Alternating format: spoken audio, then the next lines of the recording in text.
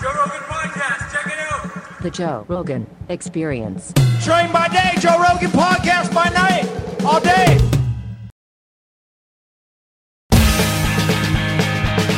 Willie D and Mike Judge together at last. Good to see you, man. Absolutely. You're the first guy in the studio to bring his own headphones, the first guy ever in 1,500 shows. Is that right? Yeah. Oh, man. Well, you know that where there's a will, there's a way. Well, they fit too. They're unique. Right. And Mike, you just happen to be rolling with Willie, so you're here today as well. Yes, thanks for having me. My pleasure, man. I wanted to get a hold of you and find the good spots in Austin anyway, man. You've been here for a long time, right? Yeah, since 94. And I'd come down here a lot before that. Lived in Dallas. What's going on with Beavis and Butthead? It's coming back. Yeah. It really is? Yeah. In fact, that's why I'm going to have to split in a little while for some Zoom meetings. But yeah, no, it really is. Yeah, we're doing. I think it's going to be good. Dude, I was a gigantic fan of Beavis and Butthead. Right around the time I started smoking pot was when I really got into Beavis and Butthead. At the same time. Yeah, we had a lot of stoners that liked it. Also, a lot of people talking about it, like watching it after you come home from a bar, that sort of thing.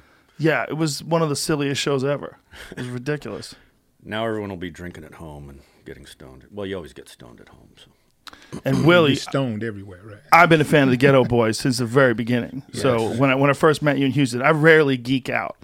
But when I met you, dude, when I used to deliver newspapers, I used to listen to the Ghetto Boys while I was delivering newspapers. I didn't know you delivered newspapers. Yeah. We got something in common, man. We got something else in common. You did that too? Well, I delivered newspapers, and I also sold door-to-door subscriptions for the Houston Chronicle. No kidding. Yeah. Yeah.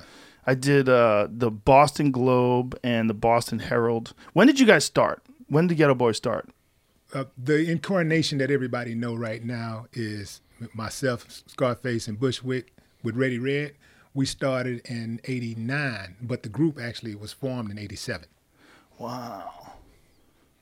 That's, 1980. Because you got to think, like, when was Sugar Hill Gang? That was 81? That's like 83. 83. Yeah, Dude, No, more than, less than that. Oh, no. Sugar Hill gets 79. Yeah, that was Wow. Yeah. I was in high school. Yeah, that's 79. So you were there in the earliest days of hip hop. Yeah. That's an amazing thing to be a part of. Like when an art form emerges. Mm-hmm. You know, there's like how many people can say that they were there when an art form emerged? Yeah, as a fan, because I was into blues, but that was all before I was born. And then when this stuff was happening while we're alive, watching it, it was just really cool to see. I was in Jamaica Plain. I guess I was in like 7th grade or something like that. And Jamaica Plain was a suburb of Boston. And I was in school, and some kid had a beatbox that he brought to school, and he was playing Sugar Hill Gang. I'll never forget this. I was like, wow, that's different. Yeah. And that was the beginning. Man, that Sugar Hill Gang, man. I remember I used to play football for Hester House. It's a community center in 5th Ward. And I used to play for the Houston Cowboys. Go figure, right? So we played in the Astrodome. That was a big deal, you know. Well, that's what a Houston Oilers played at. And so I remember being on the bus and the whole team singing that song. They played the song and everybody was singing it word for word. That's my greatest experience when I think about that song. Like everybody knew every single word. I mean, you had to know the word, every single word to the song, or else you wasn't cool. It's kind of like knowing every single word to Mo City Done Freestyle, you know, by Zero in Houston. Like if you don't know that song, What song is that? You're not a Houstonian. I'm not aware of it. Yeah, it's called it's a song by Zero. Zero, he's done some collaborations with Ghetto Boys, but he stands on his own. He's huge throughout the South mainly. Dude go platinum in the South by itself, just the South. Zero, if you're not up on it, man, get up on it, man. I'll have to get up on it after the podcast is over. Yeah. I will most likely get up on it. Yeah, yeah. But you were there, like, you were there when hip hop was also getting censored too. Remember the Tipper Gore days? Like a lot of people don't remember. Al Gore's Tipper wife. Gore, I can't stand you, girl. Don't get your head knocked off like Daniel Pearl. From what I hear on the streets, you a big old freak. What gives you credibility to be the moral police? Sharp as a crease, impetuous as the Middle East. Sit on you. What? Oh, okay, I forgot. Hey, but I had it, man. I had it for a moment. People forgot that Al Gore's wife was trying to censor hip hop. Like people, a lot of times people think of like the right wing as being the people that try to censor speech, but back then it was Tipper Gore that was on this. She was on this mission. Yeah. What was it? Parents for Music, something censorship. Yeah, there were several. There was Morality in Media. Yeah, that's right. They went after Beavis and Butthead too. Well, then But they not went like after Two Live Crew. Like that's when things got serious because that actually went to court. Yeah, that was crazy. Like people that don't remember, like there's some people in this country that are they were on the front line of censorship, and Two Live Crew was one of the big ones. Yeah, like they went to court in Florida, Broward County, and Broward County they have crazy laws in Florida. They put people in jail for all kinds of weird shit, and they just decided that was obscene. Yeah, they made that move on us. Pull us forward a little bit so you can forward. Yeah, just so it's not on your neck there. There you go. Yeah, so they tried to make that move on us, and we were defiant to the end, man. Like I remember going to one city and we stood on stage and they was like, "Yeah, y'all can't play," because we had planned on going. Well, this was in Florida. I can't remember exactly what city it was, but we went there. And our goal was to play no matter what. We was going to rap our lyrics exactly as they were. And we get there, and then they say, well, the city has changed their mind. You can't play at all. So they got us on that one. So you had to shut down the show? Yeah, couldn't do it at all. The Ghetto Boys was the first group to have a manufacturer decline, or to say that decline the distribution of our music. Really? It was the first group in music history where a manufacturer said, "We're not going to press." Which album? That was the Ghetto Boys self-titled album. Wow. Yeah, that was '92. That was the Rick Rubin remake. So we did it was the Grip It on That Other Level album, right? So it was like a remake of that with 2 extra songs that Rick Rubin produced, and the other songs were like songs that he kind of remixed a little bit, but they had the same sound for the most. So sonically, they were pretty much the same, but there was 2 new songs added. So that's when we changed the name of the group to GETO, the spelling of the group, GETO from GHETTO. But yeah, the funny thing was that, well, it wasn't funny at the time, but it still ain't funny. This Geffen Records, David Geffen, he decided that he was not going to distribute our music, but he was cool with distributing Andrew Dice Clay and Guns N' Roses. And you know what type of music these guys were doing at that time. We're talking about 1990, So, of course, I mean, we was like, yeah, man, this is censorship, and we know why. Wink, wink. We know. Yeah. So we hit. That's when we came with the "We Can't Be Stopped" album. That album cover. Yeah.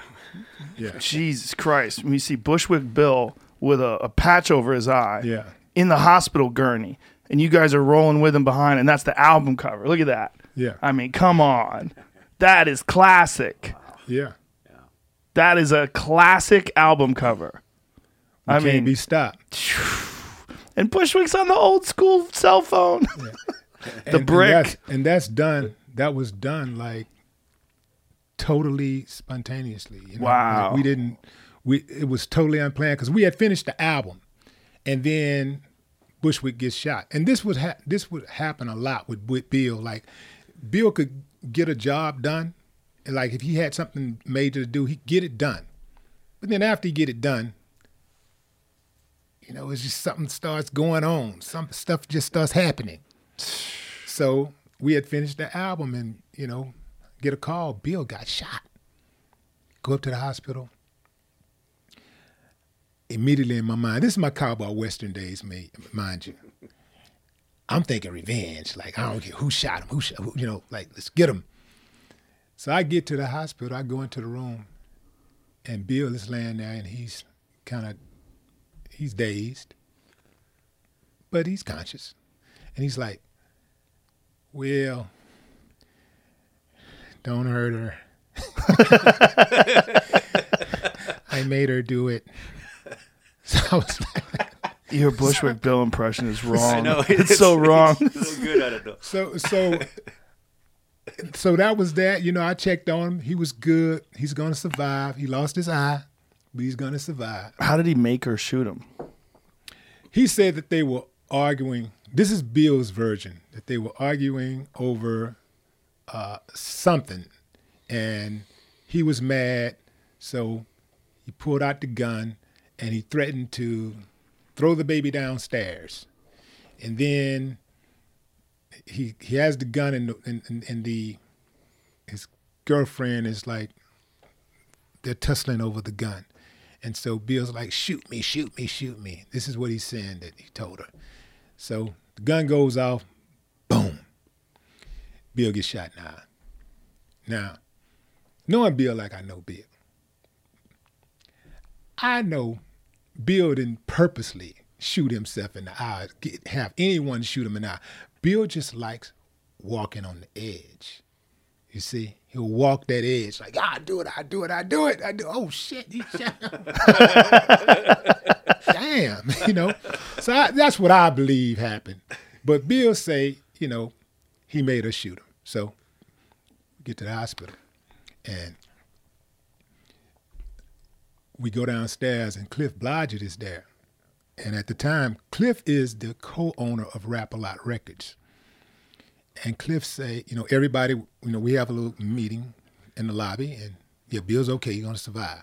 That was our first thought, you know what I'm saying? Everybody just wanted him to be okay. He's safe, he survived. Cliff's like, back to business. Cliff's like, okay, so what are we gonna do about the album cover? And I said, well, we can shoot it. He alive?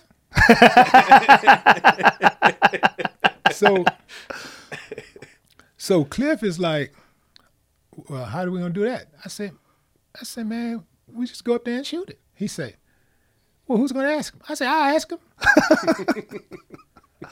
So I went up there and I was like, Bill. Yeah. I said, man, we want to shoot this album cover, man. You down? Bill was like, I don't care. He's like, yeah. He said, yeah. I went back down and told him it was a go. Me and Brad went upstairs. Cliff went to his car, got the camera. We went upstairs and back to the room. The nurse put Bill on another gurney. And me and Brad rode him down the hall. So the nurse was in on it. Nurse knew you were going to... There it is. We rode him down the hall. And we didn't roll him far. I mean, maybe the room was like right behind us to the right. Whose idea was it for him to be holding the phone? I don't know. But I know Chief was there too, our road manager. So I don't know if Chief told him, grab the phone or something. I don't know. But was the hat already on him? No, he put the hat on too. So, I think that was Chief's idea to put the props on. But he started rolling down the hallway, and Cliff shot the picture, and that's how you got the cover. Wow. One of my great regrets is not having him on the podcast. They reached out, whoever was representing him reached out, and I had my shit I book it myself. I do it on my phone. So I have months in advance. And I'm trying to coordinate shit. And it took a couple weeks for me to find a date. And I got a hold of them again, but then he was sick. Yeah. He was real sick. He was in the hospital, and they said he couldn't travel anymore. Right. And then shortly after, he died. Yeah, it happened fast. Like once he made the announcement, his health Was it pancreatic deteriorated cancer? really fast. I think, what was it? Yeah, I think it was. That's one of those ones. That, Yeah, it was. It was pancreatic. That's one of those ones that gets you quick. Yeah. That's a bummer. How did you guys all get together? Very carefully. So I started off as a solo artist. I was writing some songs for the Ghetto Boys' new album. This is the first, not even the first incarnation of Ghetto Boys, but this was like one of the incarnations. So the group has changed members several times. But by the time that I wrote these songs for the group, they had changed members maybe about 3 times. So Jay Prince asked me to write some songs for the new album. And I wrote Let a Hoe Be a Hoe and Do It Like a G.O. Prince Johnny C didn't want to perform those songs. Well, he didn't want to perform Let a Hoe Be a Hoe. He was married. By the way, I quote that. Yeah. I quote you. I told you when I met you. That's one of the. I've said that on the podcast at least 30 times. Yeah. Whenever someone says something, let me quote the great Willie D. You gotta let a hoe be a hoe. Real talk, man. That go a long way. And that's male and female. Yes. You know? Yes. Yes. True. I'm glad you said that. Yeah. So I write the songs. Jay give them an ultimatum. Look, man, y'all perform these shows or go solo. But this is the direction I'm taking the group. Prior to that, the first incarnation of the Ghetto Boys had more like a Run DMC style of rap. Jay wanted more Southern, H-Town, Houston experience. So that's what I gave him. And he liked it. The people around him liked it. And he decided, I'm going to take the group in this direction. So when he gave him the ultimatum, Johnny C decided that he didn't want to do it. But he did perform on the original Do It Like a G.O. Jukebox decided that he wanted to do it. So the first day of going into the studio to create this new group and this new sound, I didn't know Brad Scarface. I didn't know him at all. I had met Bill before because me and Bill had a run-in before. So I had met him before. Well, I didn't really meet him. What kind of run-in? It was a physical altercation. I've heard all these stories. But, so good. But that happened, and that was water under the bridge as far as I was concerned. Jay comes to me one night, and I'm kind of skipping around the place because I'm trying to piece it together so you can make as best as I can for it to make sense. Okay, so Jay comes to my house one night. He said, "Look, man, I got an idea. I want you to be in the Ghetto Boys." I guess this is when he's having this problem with Johnny C dropping out, and he's trying to figure out what he's going to do with the group. So he comes to me one day. He say, "I got an idea. I want you to be a Ghetto Boy." I said, "Nah, I don't want to be in no group." And he was like, he said, "Man, this is what I want to do." Oh, I said, "Yeah, I don't want to be in no group." And he was like, "Well, do it for me." So I looked at it like Jay was investing in my dream of becoming a rapper. So when he said it like that, he convinced me. And I was like, okay, I'll do it. But after I do it, I'm going back solo. So my time in the Ghetto Boys was supposed to be temporary, all along. So I agreed to do it. And he said, "I got this other boy on the South Side named DJ Action. That's who everybody knows as Scarface now." He said, "I got DJ Action. I want to put y'all in the group. You, Scarface." He said DJ Action and Jukebox. Y'all be the new Ghetto Boys. So that's the group. He come to pick me up. He's in an Astro van. Scarface, a.k.a. DJ Action, he's in the van. Beto, his producer's in the van. Ready Red, our DJ, is in the van. Bushwick is in the van because he's hanging out. You know, that's Jay Buddy, so he's just hanging out. And I hop in.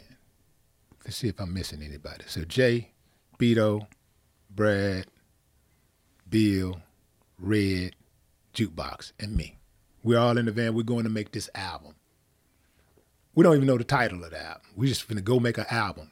We go out to Jay's ranch, about an hour from my house. We get there, and I think the first or second night, Jukebox decided that he was going to quit the group. Now, from what I understood from the conversation was that he was having kids, twins or something, or a baby or something, and his woman wanted him to get a real job. So he quit the group. So now we decide, okay, it's going to be me and Scarface. It's us. At this time, he's still DJ Action. So it's me and Action, and Ready Red is our DJ. So maybe like the second day or something, I'm in the studio, and Red is making music and stuff, and Bill is rapping Public Enemy song. Yes, the rhythm, the rebel, without the pause, I'm lowering my level. So I look, and he's drinking a 40 ounce too. He got a 40, and a light comes on. I say, let's put Bill in the group. Let's get Bill to take Jukebox place. So everybody start laughing. I say, yeah, see, that's what the world gonna do. But they gonna stop laughing when they hear this gangster shit I'm gonna write for them. So I said, Jay, I say, let me write something. I say, if he do it, is he in the group? And Jay was like, man, I don't know, man. Bill, what you think? Bill said, I don't know, but I can try. Wow. I took Bill to the kitchen, and we sat at the Breakfast Club. The Breakfast Club. We sat at the breakfast table.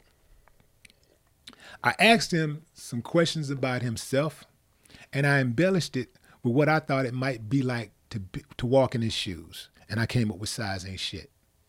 3 days later, he recorded it. That's how Bill became a rapper, and that's how he became a ghetto boy. Wow, so a lot of people don't know that you were writing all that shit. Yeah, I was on Ghetto Boy Records. I would say 70, 80% of everything ever came out of Bushwick's mouth came out of my head first. It's crazy that you saw him rapping and the light went off and that formed the Ghetto Boys. This is like one of those stories. Yeah. He was only a dancer first, right? Like he would break dance at the shows. Yeah, and so like we wasn't like Bill actually was opening like an opening act for the Ghetto Boys prior to becoming an actual rapper and a member. He was on the cover of the first album, but he wasn't an official member of the group. He didn't have a contract. He was just there for aesthetic purposes. So he performed before the group would come out. He would warm the crowd up. He'd dance, you know. Lil Billy, they used to call him Lil Billy, and he would dance. And so after he'd do his thing, then the group would come out and start rapping. So that was his role at first. And we wasn't gonna have that in our group. We wasn't gonna have like a dancer in our group. But once Bill became a rapper, we said, well, let's utilize his dance skills. So we would have parts in the show where Bill would, do a little dancing and stuff.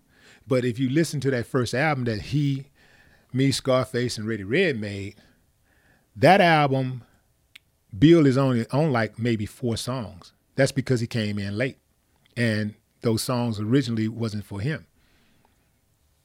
That's why he's only on like I think we did maybe 12. Yeah, we did 12 songs, and he's on like maybe 5 songs or something. I can't remember. The dude who quit, what's his name again? Jukebox. How does Jukebox feel about all this? When you guys blew up, he had to be like, fuck. Yeah. Well, you got to ask him how he feel. But, look, I've seen a number of people go through that in this business. I've been in the game 31 years. So I've seen really, really talented people who are not making money initially. It's not happening fast enough. Yeah. And I've seen dudes not make it in this game because their woman told them, you need to get a real job. Yeah. Look, we got a baby. Look, you keep coming back here. You go in the studio, you're spending all this time hanging out, rapping and all this shit. You need to get a job. And one of the dudes, I remember this white guy. He's probably a fan of your podcast. Little kid, man. When I met him, he was like 17 years old. He rapped like Too Short. Cold-blooded. Think of it, a white dude rapping like Too Short. And he was authentic with it. Dope, dope, dope. So I was going to put him on, and when we had the meeting, he didn't show up. He didn't show up for the meeting. Oh. And then he gives me the sob story about his girl, this and that or whatever. And then, so maybe 6 months later, we tried again. And then something else came up, and then I cut him off after that. So fast forward, I seen him about maybe 3 years after that, and he tells me that he's working at some grocery store stocking groceries. And he got a baby with the girl, but she's gone now. So this is a cautionary tale, and this is the reason why I'm telling it, is because that could have been me. When I was 22, that was this girl I really, really liked, man. I was dating her, and she made me work for it. I had to work to get in the door. So I liked her, I'd earned her. When I would write, I would put a sign on the door, do not disturb, and I would unplug the phone. I would give myself 5 minutes to dedicate toward my craft every single day, no matter what was going on in my life. Didn't matter if I was broke, didn't matter if there was a death in the family, didn't matter if I was in a bad mood, didn't matter if I was going out that night. It didn't matter. 5 minutes minimum. That means research, planning, plotting, writing, doing something towards my goal. I would unplug that phone, and she would try to call me and couldn't reach me. So one day we get on the phone, and she said, well, I think we need to break up because you don't ever have time for me. So I tried to explain it to her, but she wouldn't listen. But I was okay with it because I had made my mind up well before that I was not going to let anything get in the way of me becoming a successful rapper. So that meant everybody. That meant any family members, friends, girlfriend, whatever. Because I just felt like that rap was going to last longer.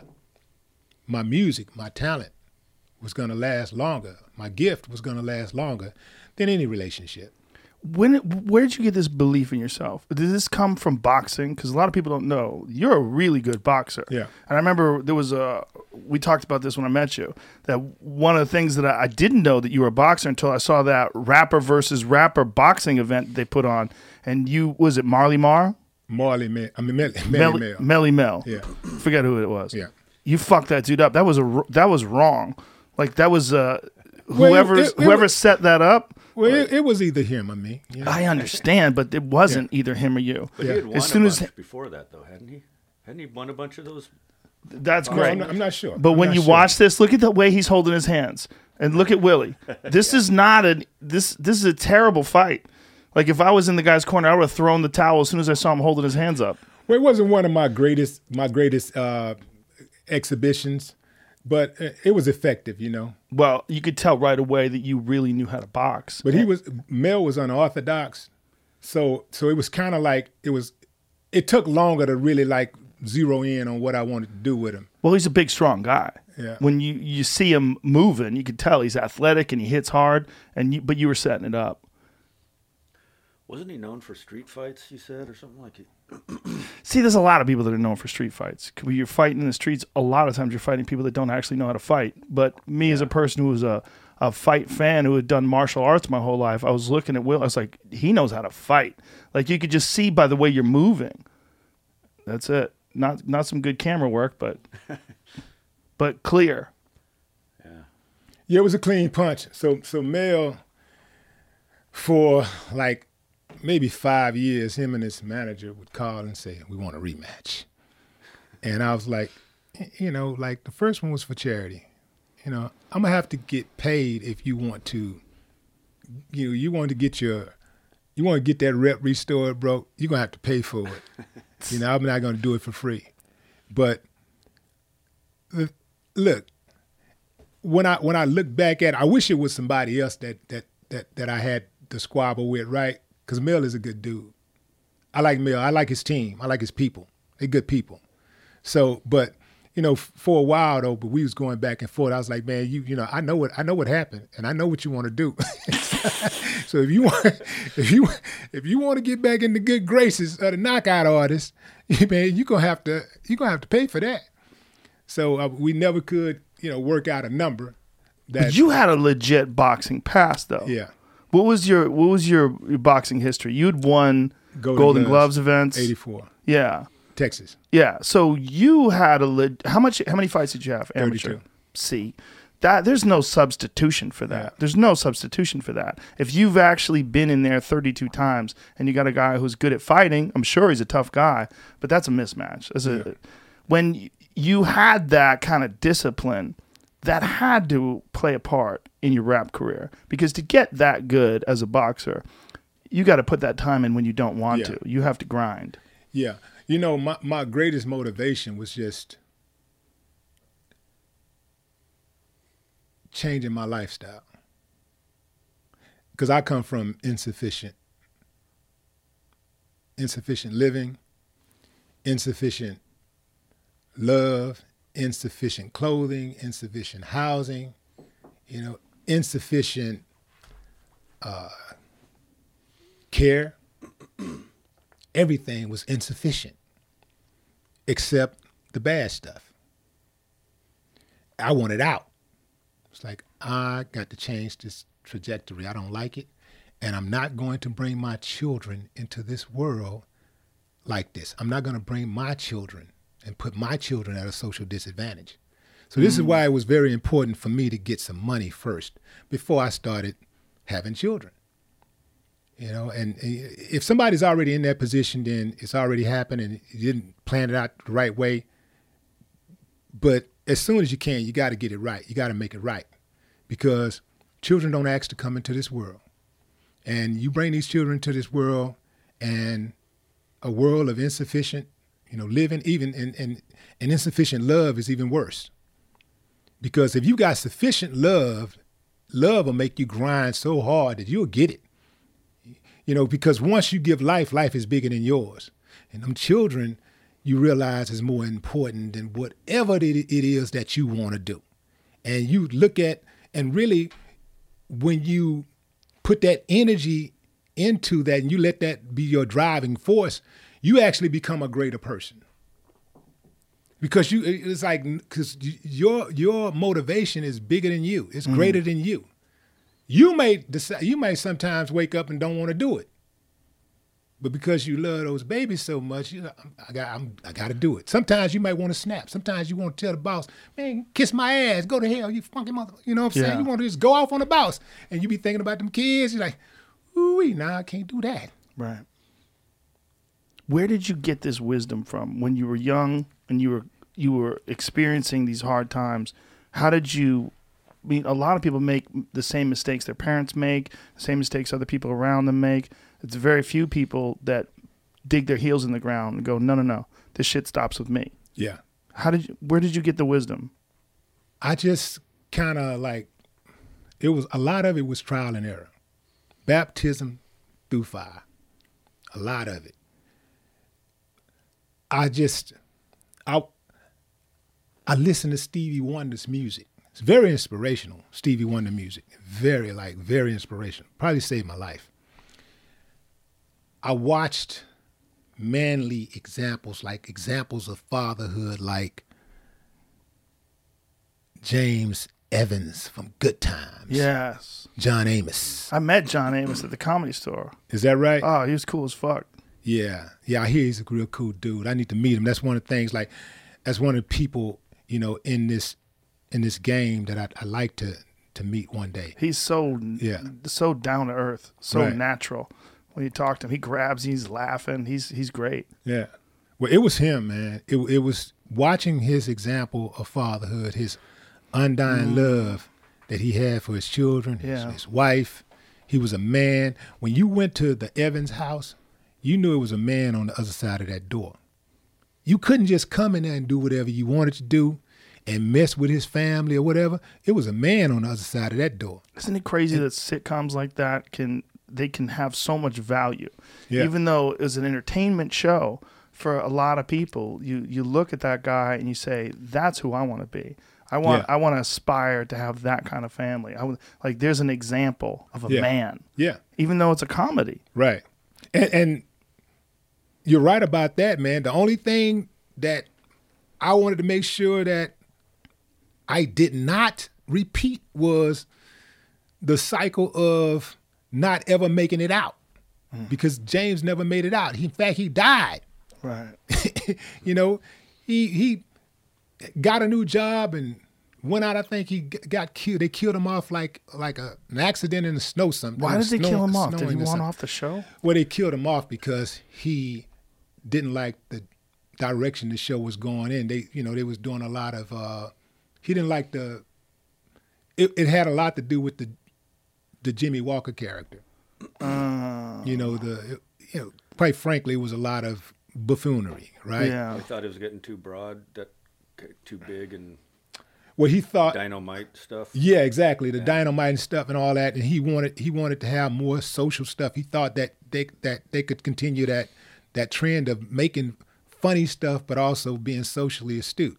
And they, they just couldn't see eye to eye. Well, Jimmy Walker at the time, if you remember, he was a gigantic character. He was huge. He was. That dynamite, that haunted him forever. Because, Jimmy became a comic. Right. And we would see Jimmy at the Laugh Factory, and he was always doing stand-up, and people demanded that he say dynamite. Like, it was a trap.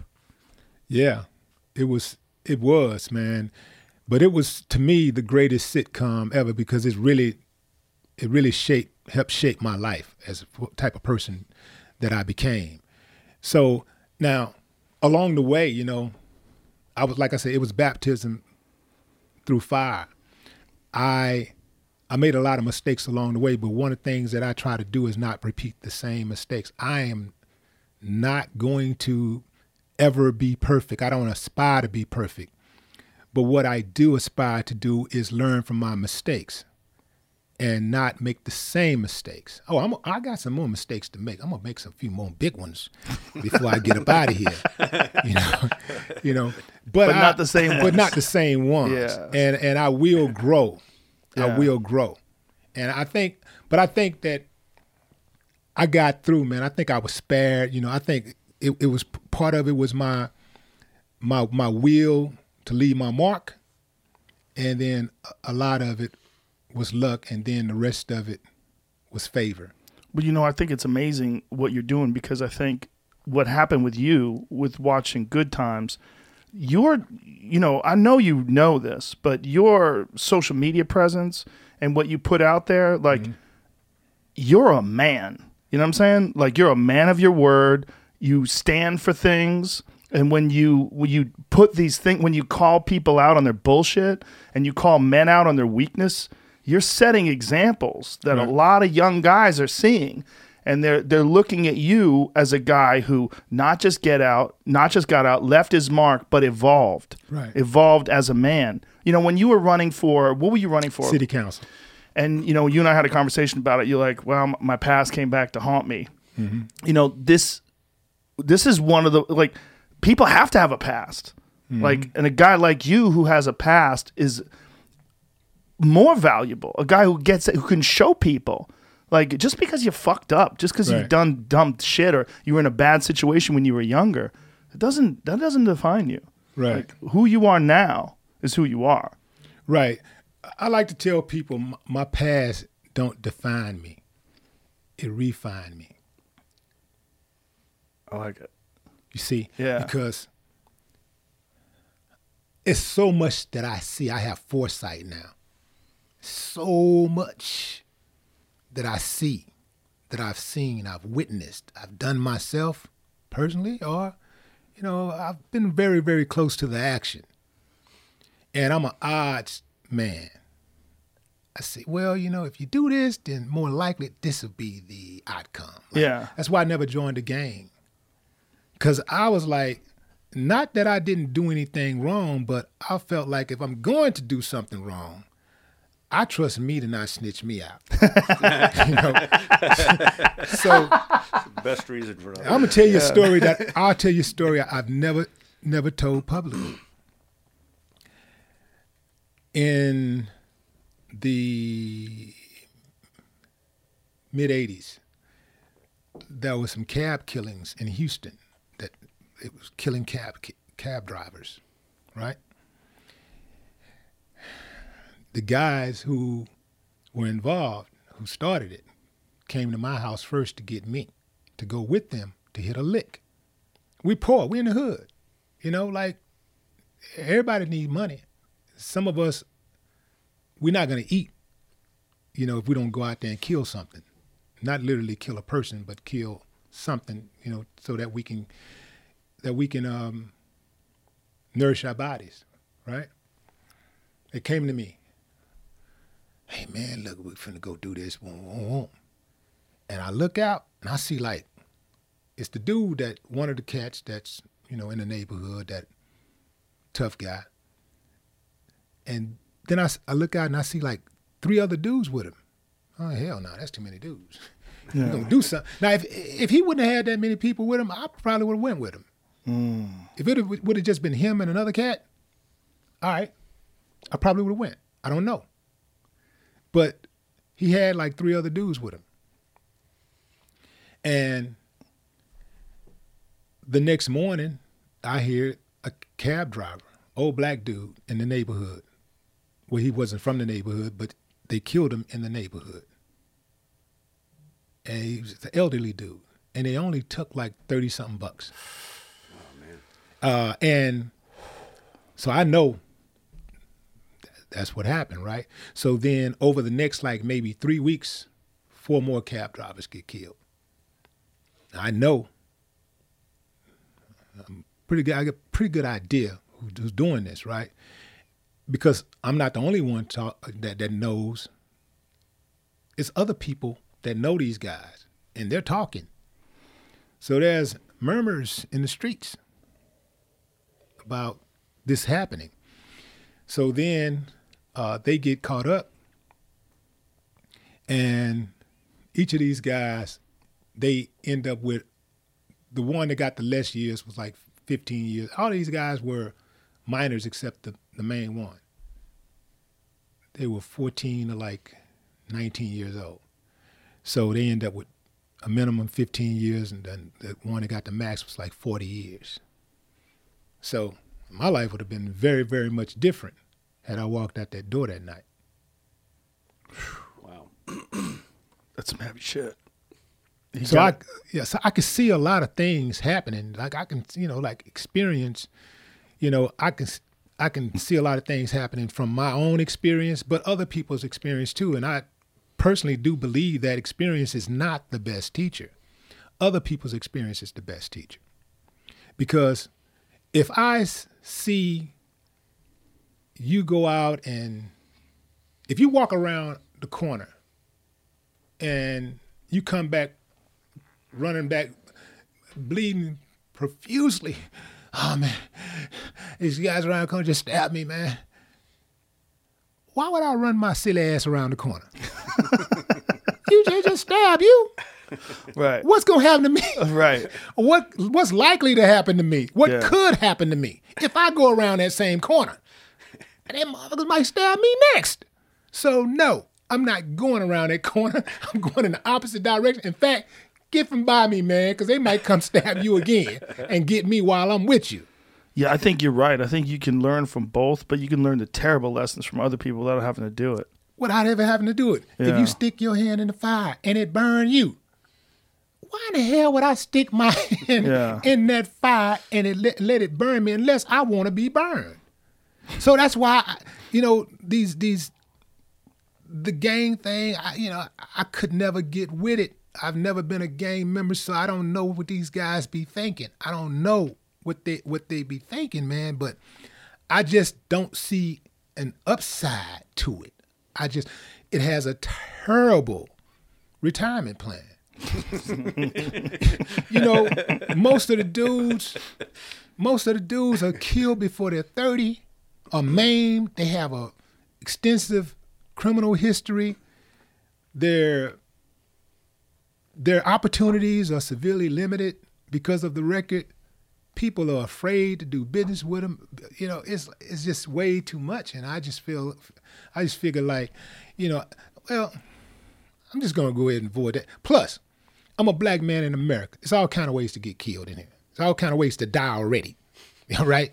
Okay, besides like natural stuff like natural death, diabetes, cancer, lupus, obesity, all these type of things, right, that can kill you. Stroke. You got accidents, might get hit by a car or something like that. You got domestic disputes. Why would I say, man, you know what? I need one more motherfucking thing to die to help me rush this death. I got to get there, baby. I got to get there. I'm finna join the gang. I'm trying to eliminate the things that can kill me. I'm trying to avoid those type of things. Why would I walk right into something? But again, a lot of people do. Like, where did you get the wisdom? Like, the way you think right now, have you always thought this way, where you plot ahead and look at things like you're playing 3D chess? I did to an extent, but I got a lot better at it in my 20s, like late 20s. I got really better. And the reason why I say that is because the trip part about it is that, like, there are dudes that are my age that tell me, man, you was like a big brother to me, because I've been knowing them since we were like teenagers or early 20s or whatever. And I've always been just a few steps ahead in seeing what was going on, watching, So, but I still had some things that I had to learn. Primarily conflict resolution. Conflict resolution. It should be taught in schools. I agree. Americans have a big problem with conflict resolution. It should be taught in schools. Any of you politicians out there, y'all want to work on a bill with me? Come on with it. I'm down. Conflict resolution should be taught in schools. Because I remember being on stage, man, and somebody would like heckle, and it would be a dude, always a dude, heckle, like, oh man, y'all just talking crazy for no reason. And I would jump off stage, knock them out, get back on stage and finish the show. I would do stuff like that. I mean, once we were in Jackson, Mississippi. Let me see. Statute of limitations. Okay, I'm past. Yeah. Okay. We're in Jackson, Mississippi, and the promoter owes us our back end. They pay you the front end, for signing the contract, agreeing to do the show. Then you show up, they pay you the rest. We get there, it's cars everywhere.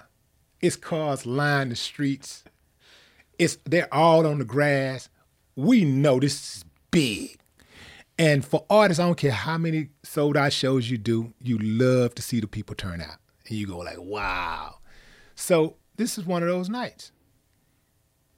Our road manager, Chief, comes back to the limo, and this was long time ago. We were still riding in limousines. So our manager comes over. He say, "Hey man," he said, "he ain't got all the money. The promoter don't have all the money." I said, "What do you mean he ain't got all the money, man? All these people out here." Man, we like, man, fuck that. I grab my cousin Dre, and we go in there. Say, man, you gonna come off that money, or at first he chuckled. Say, man, hey, look here, bring that money back here and da-da-da-da-da. He gave us the money. We came back to the limo. Okay. I like how you've been careful with this. Even it's just emotion. We got the money. We got the money, and now everything is good. Went on the stage and did the show, and then left. This is me, like, again, cowboy western days. Right. Not really thinking like all kinds of things that could have happened with that in that situation. Sure. Right? Like going back on the stage, like, listen, just going back on the stage, back up, just taking that money like that in the first place, that's the case. That could be a case. Okay. Then you go on stage, you do the show. We're in his hometown. He could be rallying the phone troops. Calls, right. When we come out, it's over. I'm not thinking on that type of level. I'm like, he violated. You get this, and that's it, and it's whatever. What would you have done different now? Oh, in that exact same situation, I would try to convince him to pay up. Like, he still wouldn't get away with it, but I would just do it differently. Yeah. I like I get it. Yeah. I still, he would have to pay up. I mean, but there's a long history of promoters not paying people. Now, they must pay. They must pay. They must pay because what you don't want to do is you don't want to have, like, be in a situation where people owe you money. And look, man, it's an honest day's work for honest day's pay. Nothing more, nothing less. Same way with record contracts and stuff. I've heard people talk bad about executives and stuff. Well, they didn't pay. Well, what happened to all that gangster shot? That gangster talk you be doing? Right. You can't go get your money? You're not gonna go get your money? Like, I don't understand that. Right. When did you guys meet? Did you guys meet for Office Space, or did you know each other before that? It was after through. It was after? Through Brad, yeah. I mean, I was a huge fan. I mean, I put all those songs in Office Space, which actually was the shot, beginning of Office Space when he's in the car rapping by himself. Is one of the classic all-time scenes. Oh, yeah. I met Mike in 2013 at South by Southwest. Yeah, Brad was in town. I also put Brad in Idiocracy. He's in there briefly, but we met 2013, and I nerded out probably like you did. Yeah. But I just think all these stories are incredible, and we stayed in touch since then. That's pretty cool. But I'm a giant fan of people who overcome adversity, because I think it's not just a testament to your character, but it's a lesson for other people. That's why I think it's so important. That's why I jumped on social media. I knew I was risking a lot of disrespect, right? Because people on social media, on the internet, period, can be the most disrespectful bastards ever. And like, they say things that they would never, ever, ever say to your face. But they just be. Yeah. Yeah. Yeah. Oh.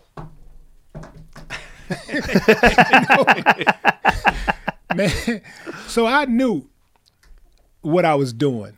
I knew that would be people that was would just oppose just to oppose. There are people out there that they see you doing it, they want to oppose just to oppose. I knew there would be people that would try to leverage my history, my past against me. I knew that would happen. Sometimes people do stuff like that because they don't want you to give up information that could save somebody else. They don't want people to be saved. You think that's true? Oh, yeah. But there are some really evil people in the world, bro. When I was younger, I was an idealist. I didn't think that, I knew it was people out there like that, but I didn't think it was that many. The internet opened it up. It really exposed it.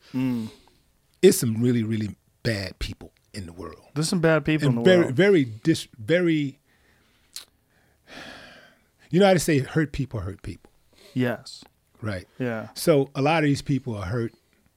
They don't know how to channel that anger and into something positive, right? Right. So they just take the easy route and do the negative thing, Yeah. right?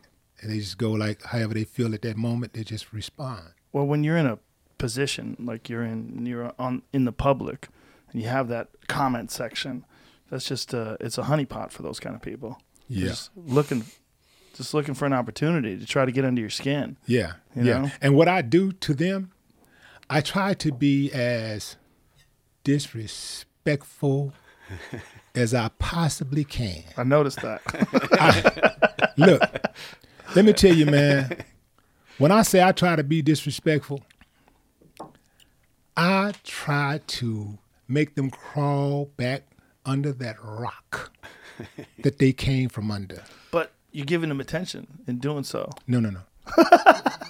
When I no. When I smash them, I destroy them. I let them know nobody likes you. You have a hard time getting a girlfriend. Your children don't like you. Your mama and daddy didn't like you. So you come on here and you see people having a good time and you see people are in good spirits and you want to destroy that and make them feel like you're a miserable low-down ass. You are an uncivilized mutt. Nobody likes you. And then I block them. One of them had the audacity to come under a different name and say, "Oh, you so Mr. Big Shot, you want to block somebody when they say something back? Look, bastard, you're not finna come up off my name. You're not finna come up, get on my platform and handle me. I got time." So I got moderators on my platforms and I do a lot of it myself too. So when they come, our goal is to destroy trolls. I got moderators like LaShawn and Miss Michi and Lily, you know. Man, we destroy them. Miss China, White China. We ain't playing no games, man. You have to destroy them, make them feel like the low life that they are. And I'll tell you what's happened numerous times. They'll delete their comment. Oh. Sometimes I'll give them a chance to do the right thing. I'll give them a chance to do the right thing. And if they don't do the right thing, if they try to continue on that lonely road, I will hit them with the block. And that hurts them more. Blocking is the ultimate ignoring of a person. When you block them. Imagine somebody block you on their phone. It could be somebody that you don't really care too much about, but the idea that they block you, man, what did I do, man? What's going on? You're like, man, who are you to block me? You know, they don't like it. It hurts them. And that's what I try to do. I try to make them, first of all, just really feel worse than they already feel. And, you know, sometimes if I can get a suicide out of it, you know. I have the exact opposite approach. I don't pay attention to anything. I have what I think of my time as bandwidth. I feel like if I have 100 units, like that's all I have. If I'm concentrating on something, like is the most important thing in my life, like having a conversation with my daughter, doing stand-up, something that's super important. That requires 100 units. That's all I have. All my Okay. bandwidth. Any time I spend talking with some fucking idiot, that's just time I'm stealing from the Right. things I love. There's no time for that. There's zero time. I'm not changing people. I might make them feel bad, but Yeah. they already feel bad. Yeah. And you're not going to make me feel bad. Yeah. I know I Yeah. am. And that's beautiful. But I feel a butt coming. Well, I'll give you a however. You don't get the suicide. There's out some of that. sort of a conjunction on the way. I'll give you the however. However, it's just as good. Somehow, however seems to not be as brutal as a but. But is like, like However's head on, got like, more but however is more comedic subtle. flair. It's kind of subtle. However, However, I think that it's possible to walk and chew bubble gum, right? So for me, I look at it like walking and chewing bubble gum. Like I can do both. I can give the information to the people that want it, and that's cool about it, and keep it moving. But every now and then, I can take a little quick pause and make him feel worse than he already feels. Like, doop, block, boop, destroy you. Look, one day I was at this restaurant in Houston, and this white dude, he probably about 35 or something, around about that white terrorist age. white terrorist age. White terrorist. White Timothy domestic McVeigh white age. domestic terrorist age. He comes walking up to me, right? He's like, "Hey man, you Willie D?" And first thing I do is I take a step and I'm watching everything. Now I'm really intense. I lock in on him, and I say, "Yeah." He say, hey man, I'm the one that was on Facebook, man. You told me my kids were ugly. It's like, I say, yeah, that sounds like something I would have said. I say, but what did you say? He say, oh man, it's nothing, man. I'm not. I ain't tripping, man. It was just social media banner, man. That's all, I said, all right, but I locked in on him a little bit more, and to make sure. But yeah, I remember when I said that. Like, Yeah. The dude was talking reckless, so I checked out his profile, saw his little kid, saw him on there with his kids, Yeah. and I was like, yeah, don't try to check me, check your baby, check the DNA for your little ugly ass babies. Oh my goodness. And it broke him. He broke him. Well, most trolls have private accounts. If you ever do pay attention to comments, if you go into their accounts, most of them block everybody. Yeah. You can't look at their pictures because they know they're out there causing shit and it's going to come blow back onto them. They're cowards. Yeah, most of them that don't have a picture, they have like avatars and stuff like that. They have the cartoons and a picture of a car or something, a brick. I don't even respond to those type of people most of the time. I just block them. I just immediately block them because I don't feel like it's not a cool. fair game. It's not. It's like No. I'm putting myself out there. Right, You know 100%. who I am. You see me. Yeah. You know where I be. You hiding and you low key. You are dialed up right now. It's hilarious. When you see, you immediately ramped up. Yeah. When you started talking about trolls, you could see. Did I do that? Yes. Okay, Yeah. all right, You're all right. intense. You So got it's- very okay, intense. all right. You enjoy So it. It's real. Oh, it's real. All right. It's interesting that guy came up. That guy came up to you. He Probably felt bad. Yeah, I Probably wonder felt if he- bad for being a dick. Yeah, I people, wonder why people see a famous person like you and they don't think you're a real person. They feel like they get a free shot at, like they could just say something and nothing's gonna happen to them. This is what people don't understand, Joe. I love people for real. Just on the strength of human beings. I love people. I love who love me, but I hate who hate me. It's simple. I'm not the religious dude, a God forgive, turn the other cheek. No. That is not me. That is not me. It's never going to be me. And I'm fine with that. People say, well, you should forgive for yourself. How about getting some vengeance for myself? It makes me feel better. That's what makes me feel good. You know? Well, it clearly doesn't bother you. No, it doesn't. You seem to be It doesn't. enjoying it. Everybody has a different mental constitution. I don't want them in my head. I have too much time. I have too many things going on. Yeah. That's how I look at it. But I used to engage with people all the time. And I used to treat it like writing exercises. I would say, well, let me treat this dude like he's a heckler, and just fuck him up like a heckler. But then after a while, I'm like, well, this is robbing me of my time. That's how I look at it. But when they come to your platform, you have the ultimate power. It's like having the mic and being a comic. You know how that go. Yeah. You got the mic. Yeah.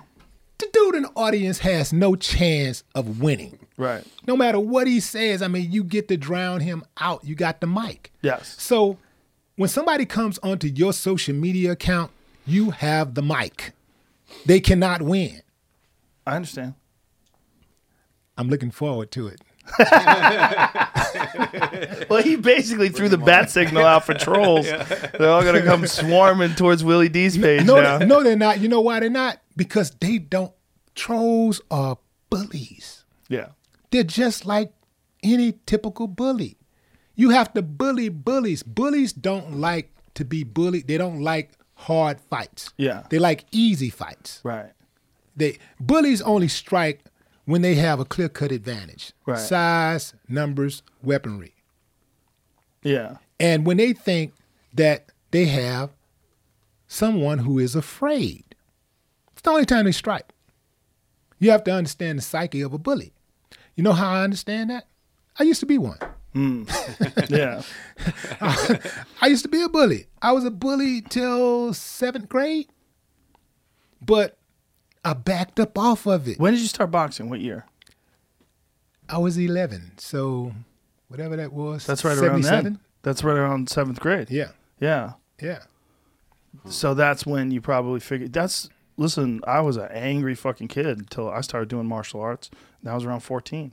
Once you can figure out how to get your aggression out, and also realize you get humbled. Get your ass kicked a bunch of times. Mm-hmm. You get humbled, and you realize there is no reason to be angry for no reason. Right. And you understand that it's almost like you understand that you're going to have conflict at some point. Mm-hmm. When you do, you just reserve all your energy for that. Yeah. You don't waste your it. energy. You don't waste your resources. Yeah. You just, it's a such thing as like being calculative and picking your battles, right? Yeah. And so that's what you do. It's like when you box, you don't have anything to prove. Everybody knows you box. Everybody knows you whoop ass. That's what you do for a living. You whoop ass. That's what you do. Yeah. So everybody knows. So you have nothing to prove. And so you want to save your energy. You got a fight coming up. You don't want to mess your hands up. You don't want to mess your knuckles up. You don't want to, you don't even want to get yourself injured in no kind of way. You Plus, don't want to you're get yourself in tired. trouble. You're tired from training all the time. Yeah, well, but you can muster up the energy to knock the fool out if you have to. Oh yeah. But the point is, when you fight, like my hands are still registered. I know what I can do with my hands. I know that I can kill somebody. And so the liability is much greater for me than anybody or some regular dude, just a couple regular dudes in the streets fighting. It's just a regular fight. Yeah. But if I fight, Right. the prosecutor, what, judge, aren't your hands registered, Mr. Dennis? And you knew your hands was registered. Do you actually have to go somewhere to register your hands? Can you hold your hands? Well, they do it when you fight. When you register to box. Yeah.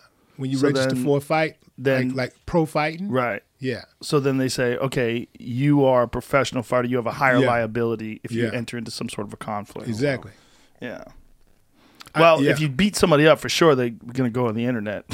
They're going to go, look at this ain't fair. Yeah, there's so many people out there that could benefit from learning how to fight. And it's this funny thing that I always tell people, the best way to get rid of bullies is to teach bullies how to fight. Like the problem with most bullies is they're trying to boost up their own confidence by intimidating and diminishing other people. But it's they're really lacking confidence. If you taught them how to fight, they would abandon all that shit. The baddest motherfuckers are very rarely bullies. Occasionally you got some real tough dudes that just enjoy hurting people because they've been hurt so much in their life. Like no matter what, even just learning how to fight is not enough to eliminate whatever bullshit they have rolling around in their head. Right. Speaking of fighting, speaking of old dudes fighting, Mike Tyson and Roy Jones Jr. this weekend. What do you think of that? Ooh, interesting. Crazy, right? Yeah, I think not too crazy to me, because I know they're fighters, and a fighter is as long as a fighter knows that people want to watch, they'll get in the ring if the money is right. Yeah. Well, Roy fought as recently as 2 years ago. Yeah. Yeah. Yeah, but it's still ring rust. Yeah. Not as much as Tyson. Right. It's still ring rust. And so it's going to be interesting, man, because both guys are like not just champions, but they are Hall of Fame champions. Most people that I've heard talk say Roy's going to get ran through. I don't know. I don't know what's going to happen. I think it's going to boil down to which one of them are more prepared. Yeah. That's what I think is going to happen. It's going to come down to who's more prepared. Well, they definitely have different sizes. Roy's he's a legend. They're both legends, but Roy championed at 168 pounds, championed at 175, beat Ruiz he was about 200 when he won the heavyweight title, but he was never really like a big He's guy. not a natural heavyweight. Right. Tyson's a tank. Right. Physically, he's a different person. And I don't like that they're switching it to 2-minute rounds. That drives me crazy. But how many rounds is it? 8 2-minute rounds. Well, that just means more action. Yeah, it does. You but know? What a guy like Roy, and one of the things that Roy said is that he wants to drag Tyson out. Like, he's like, if Tyson's going to beat me, he's going to beat me quick. He's like, I want this fight to go. He goes, I want to get him tired. And he goes, and I have much more of a chance to get him tired if he's fighting 3-minute rounds. He's like, we're grown men. And I guess the WBC was pointing to Julio Cesar Chavez. I think had a boxing exhibition recently. I think it was Chavez. It was some legend that was retired that had a boxing exhibition recently, and he was real tired. And their thought was, you know what? Instead of letting them get this tired, let's make them just fight shorter rounds. Mm-hmm. But Roy's like, well, this is like what women fight. The women fight 2-minute rounds, so shit got sexual. It's sexist, But he didn't. I don't think Tyson wanted 2-minute rounds either. Yeah, it would have been nice if. Yeah. What's up, There's Jamie? some rules. Have you seen the rules for the fight? Well, there's no judges and there's no Celebrity judges, decision. they said. Celebrity judges. Yeah. What kind of celebrities? They haven't announced that yet. Oh, Jesus. And there's no winner going to be announced. Well, there's going to be a winner if Mike Tyson connects on Roy's face, or if Roy connects on Mike Tyson's any face cut ends the and fight. knocks him out. Any cut.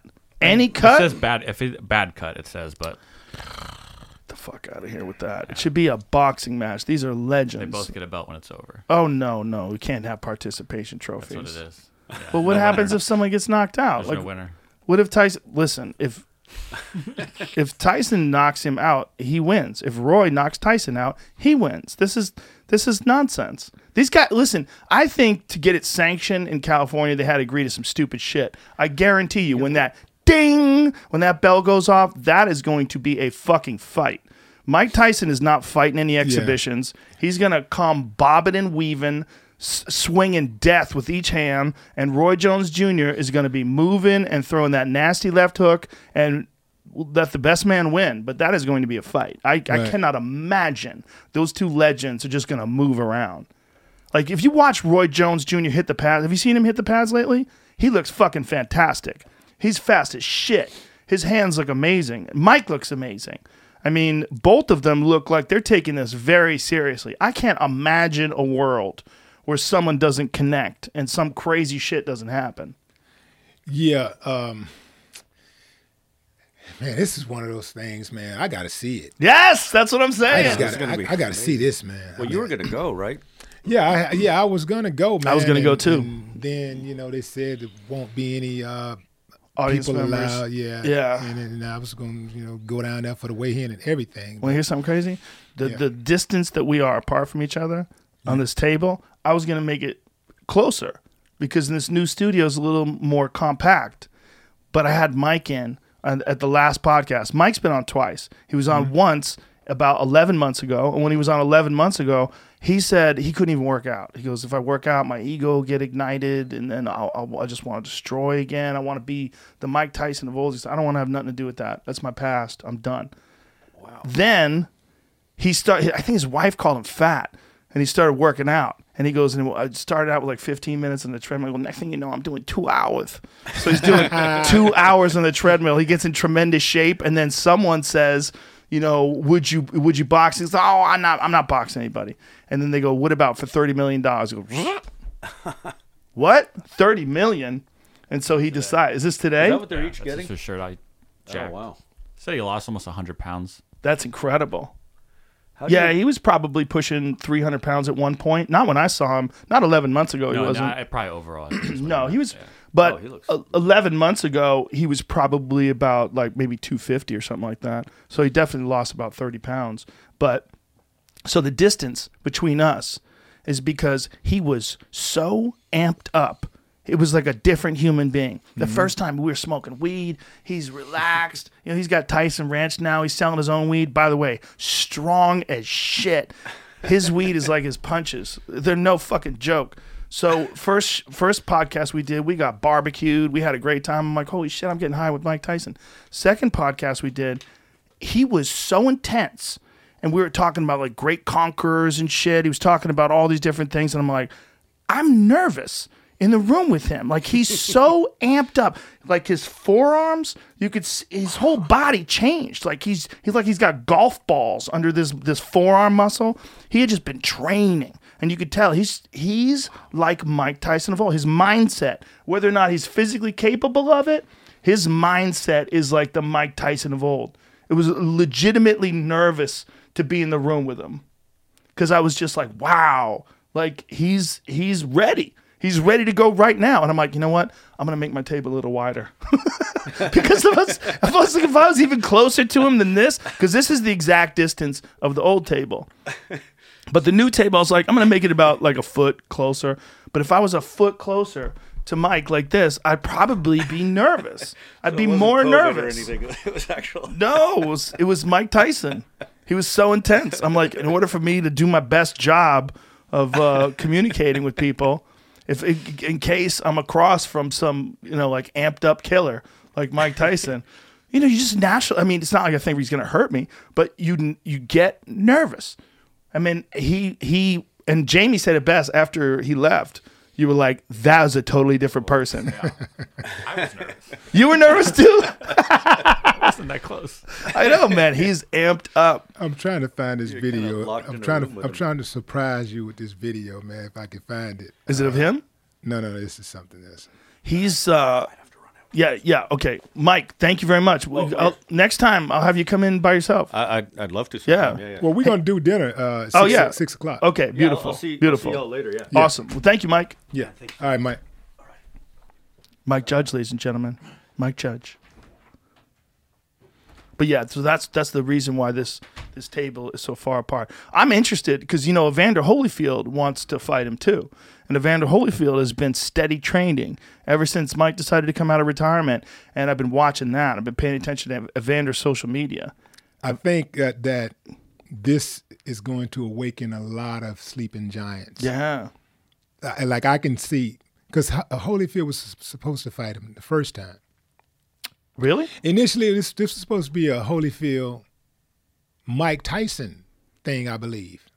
Well, Mike said they offered him a bunch of different people, but he didn't say Holyfield. He said they offered him Bob Sapp. Oh, okay. At one point in time, and then there's a few different, and Shannon the Cannon was trying to get in on it. Shannon was trying to, like a lot of people don't want to fight Shannon. Right. He's got a real hard time getting fights, which is unfortunate because, Shannon's still got talent, and he's been wanting to fight people for quite a while now. But, with this, they're all, it's this weird situation where I feel like a person should be able to do whatever they want to do. You know, if people can go bungee jumping, people can ride bulls, people can do all sorts of crazy shit. Like, why are we trying to stop legends from fighting? Well, they don't want the liability. Yeah. You know, if somebody go out there and get hurt, you know, first thing everybody gonna look for somebody to blame, and the family gonna be like, "You should have never let him get out there." Like, $100 million, WBA, WBC, IBF, who's sanctioning this? I think it's WBC. WBC. They have a weird belt. What is the belt called? It's like some weird name to the belt, some legends or something like that, or something. Yeah.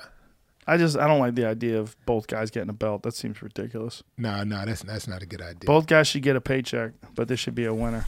Frontline heavyweight title. The frontline heavyweight title.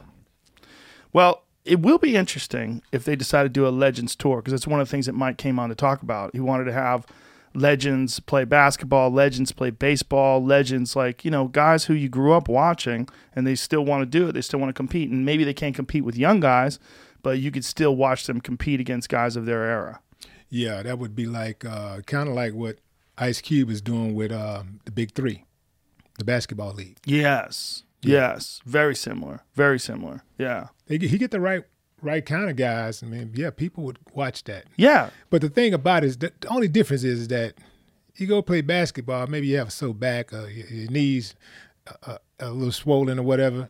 And you go in there and get in that ring, it might not come out. Yes.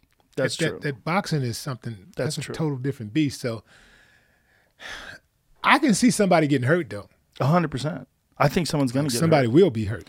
I think someone's going to get hurt. I think both of them know someone's going to get hurt, you know, and I think they're okay with that. You know, Roy said on the show that if he dies boxing, he'll be happy. He said, if that's how I die, he goes, I'm a warrior. If that is how I die, he goes, that's what I love to do. If that's how I die, I'll die happy.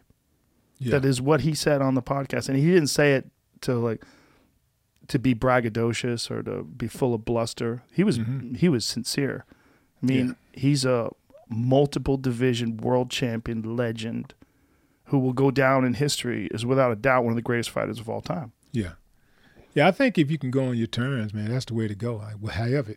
We all go. However that is. Yeah. We all go. And that's how his perspective was. He's like, we all die. If he dies that way, then so be it. Do you have two phones? I can respect that. No, this is Smack Ola's phone. Oh. I think he's probably looking for it. Yeah. I was confused.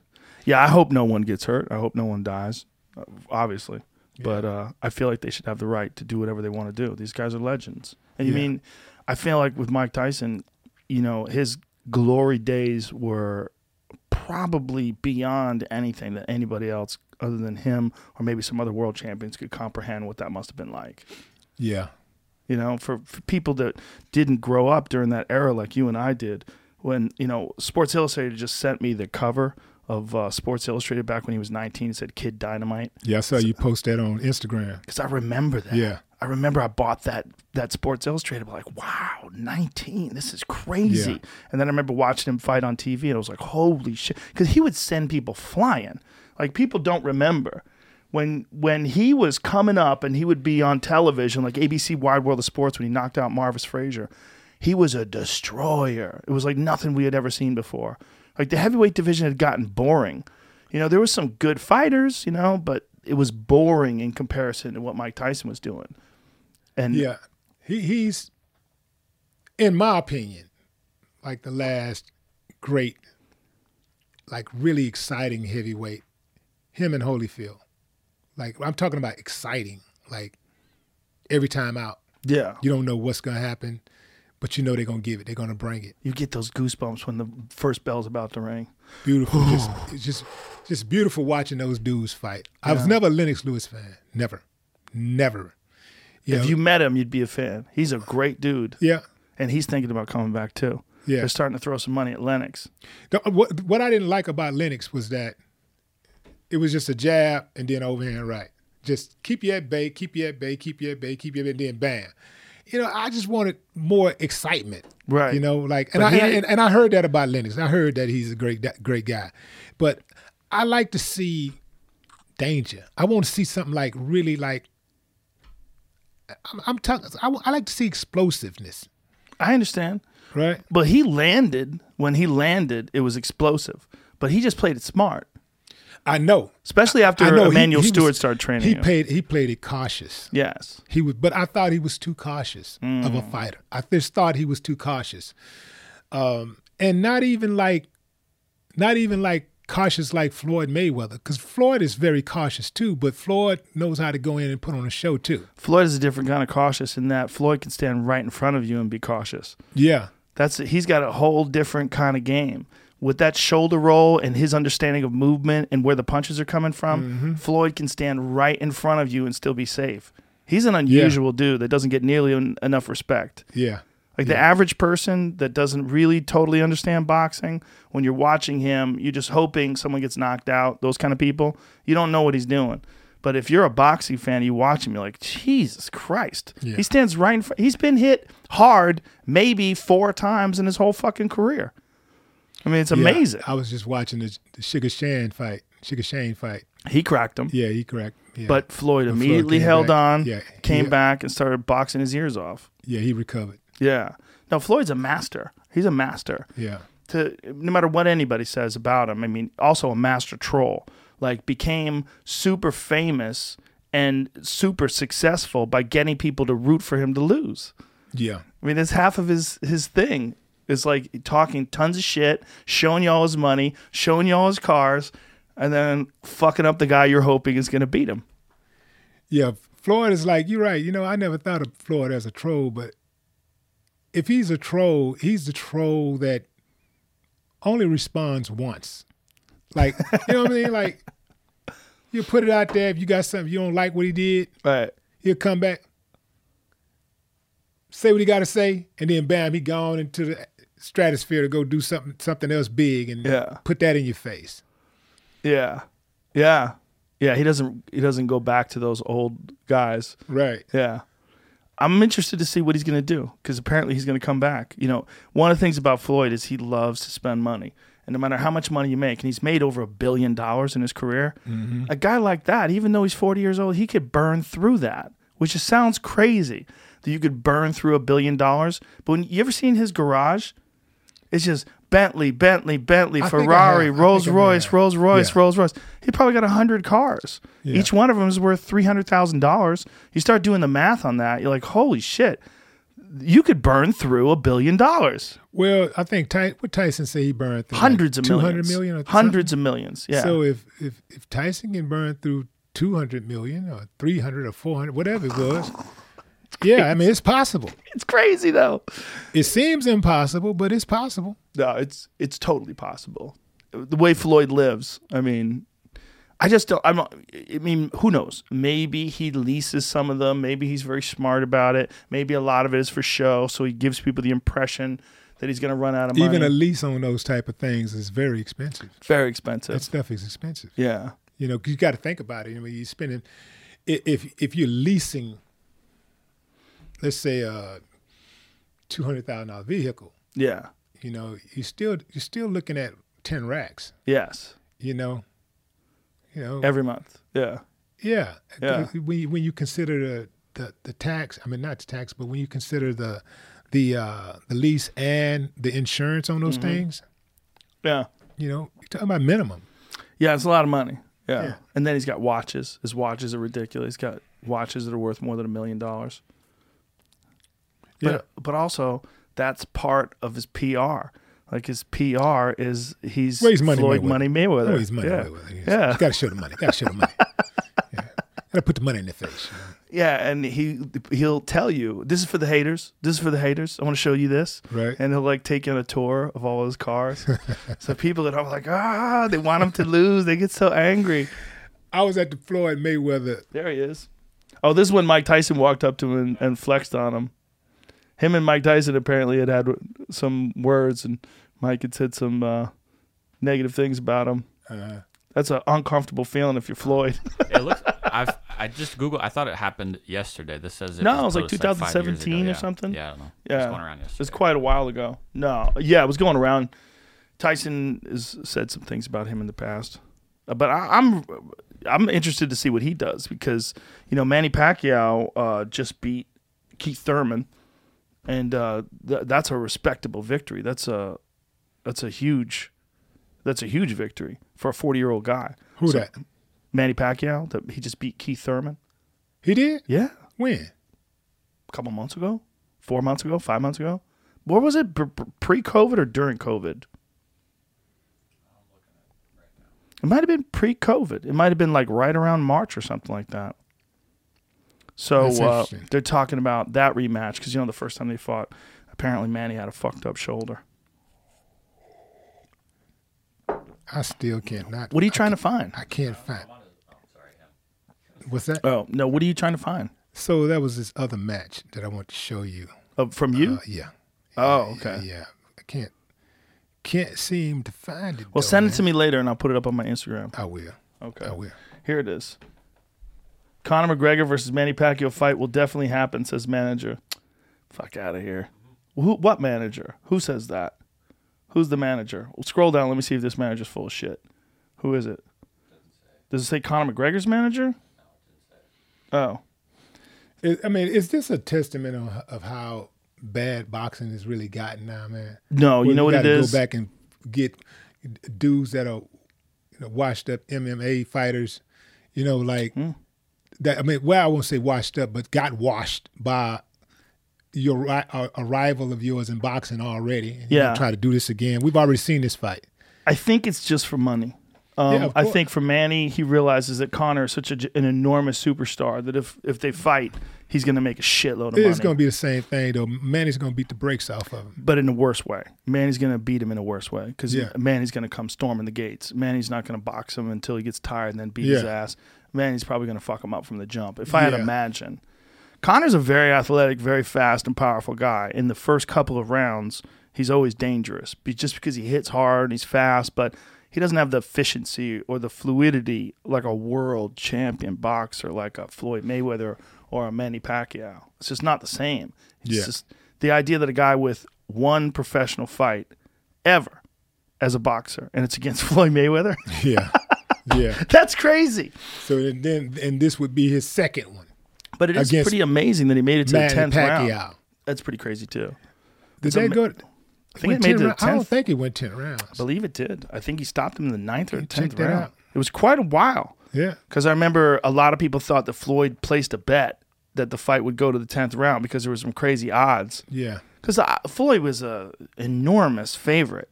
I mean, it was probably what was the favorite? He was probably like, I got to imagine he was like a 50-1 favorite or something crazy. Yeah. What were the odds of the Manny Pacquiao? 25-1. That's it? A 1 to 25 favorite is how you word that technically. That's crazy that's it. I would have thought it would have been like Mike Tyson, Buster Douglas, which was like 60-1 or something crazy. That makes more sense to me. Because, Conor could have won. I mean, anything's possible. Weird shit happens when two dudes decide to punch each other in the face. Yeah, you're right. I mean, you're talking about two professionals. Anytime you get in the ring, somebody throwing punches. Yeah. A person always has a chance, even against the greatest. Yeah, it's not a good chance. But it's a chance. But it's a chance. Anything can happen. Because if you throw that punch and you land it in the right place.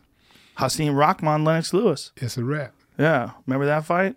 Where Rahman knocked out Lennox Lewis and everybody's like, holy shit. And I remember when he got knocked out too by when Lennox came right back. Yes. Yeah. Lennox starched him. Yeah. Yeah. He said that was one of his finest moments. He did. Yeah. Just because it was so hard to get that rematch because Rahman knew that it was not likely he's going to repeat that lightning in a bottle from the first fight. Yeah. Rahman is another good guy. He's another good guy. Tough that's dude. In boxing, Yeah. I'm talking about like a good person. Yeah. Got a good spirit. Do you still train? I don't. Nothing? I don't go anywhere near the gym, but I do. I hit the track. Yeah. 4 to 5 days a week. Really? 3 miles. Just for health? Just running and stuff. Yeah. Just to clear your head. I think it's important to clear my head is a big part of it, but the bigger part of it is the health. Yeah. To keep that heart pumping, keep the blood flowing good. You know, stay ready so I ain't got to get ready. Yeah. You know, Yeah. never know. Stay healthy too. Never know. Never know? You never know. Never know? Like you're thinking? Hey, you never know. So if someone comes knocking, You never know. Willie, we'd like to talk to you about an opportunity. You never know. You never know. You never know. But you don't hit the bag or anything? Nothing like I that? don't. No? I don't. Don't you want to every now and then? Just I do. Every now and then. But see, I know me. See, if I go in the gym, I start working out, like training and stuff, I'm going to want to spar. yes. Once you start getting into spar shape, sparring is different from hitting bags and running and all that stuff. When you get in that ring and you spar, it's a different beast. You can run 5 miles a day, 6 days a week, do 1,000 sit-ups and push-ups and hit that bag for 10 rounds, 10 3-minute rounds. You can do all that stuff. You can do your jump rope 6 round, all that. You can do all that stuff. And get in that ring the first time to spar, and you'd be lucky to get out of this first round if it's high intensity, you know? Yeah. You'd be lucky to get out of that first round. forget to breathe. You gotta spar. That's how you get in fight shape. You spar. The gym that you came up in, was it a gym where you sparred hard or was it a gym where you sparred technical? It was more technical because we were all on the same team and we were young. So it was actually George Foreman's gym. Really? It was called a Main Event. His brother, Roy Foreman, ran it. Really? Yeah. Did you meet George? Yeah, man.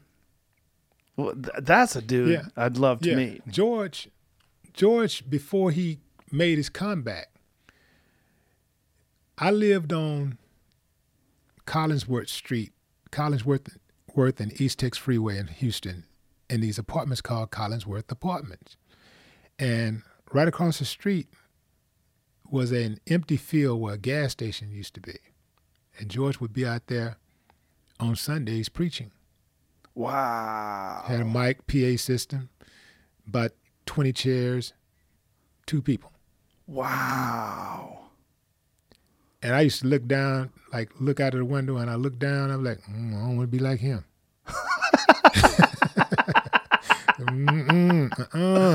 I remember when George was 36 and he weighed like 300 pounds, and they announced that George Foreman was making a comeback, and everybody laughed. Yeah. And I remember he was big, like real big, way overweight, and he wound up winning a fight, and everybody's like, oh, poor guy. Like, look at him, that's silly. Well, I'm going to be the heavyweight champion of the world again.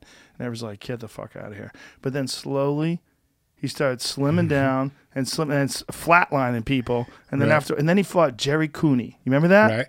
And just beat the fucking shit out of him. And everybody was like, oh my God. Like, George Foreman can crush people still at this age. And then knocked out Michael Moore. Remember that? Right. And that Michael Moore knockout, it looked like a flash knockdown, Like but this. But it finished him. It was like this. Yeah. Thunk. But his Yeah. hands are like the size of a canned ham. Yeah. They're enormous. He had crazy power. Like George always had crazy power. But the knockout of, it's almost like he just threw his arm out there and caught him perfectly on the chin and dropped Moore. Yeah. But Moore was a light heavyweight. He was a destroyer. Do you remember that? I didn't watch a lot of fights. I think I watched Mike fight at lightweight maybe twice. At light heavyweight, Michael Moore was a fucking murderer. He's one of the great light heavyweights ever. But it was just too hard for him to make that weight, and he wanted to make the money of heavyweight. So he moved up and went up to heavyweight. But he was never that frame. It didn't have that same frame. He also seemed to be overwhelmed in that See, there fight. it is.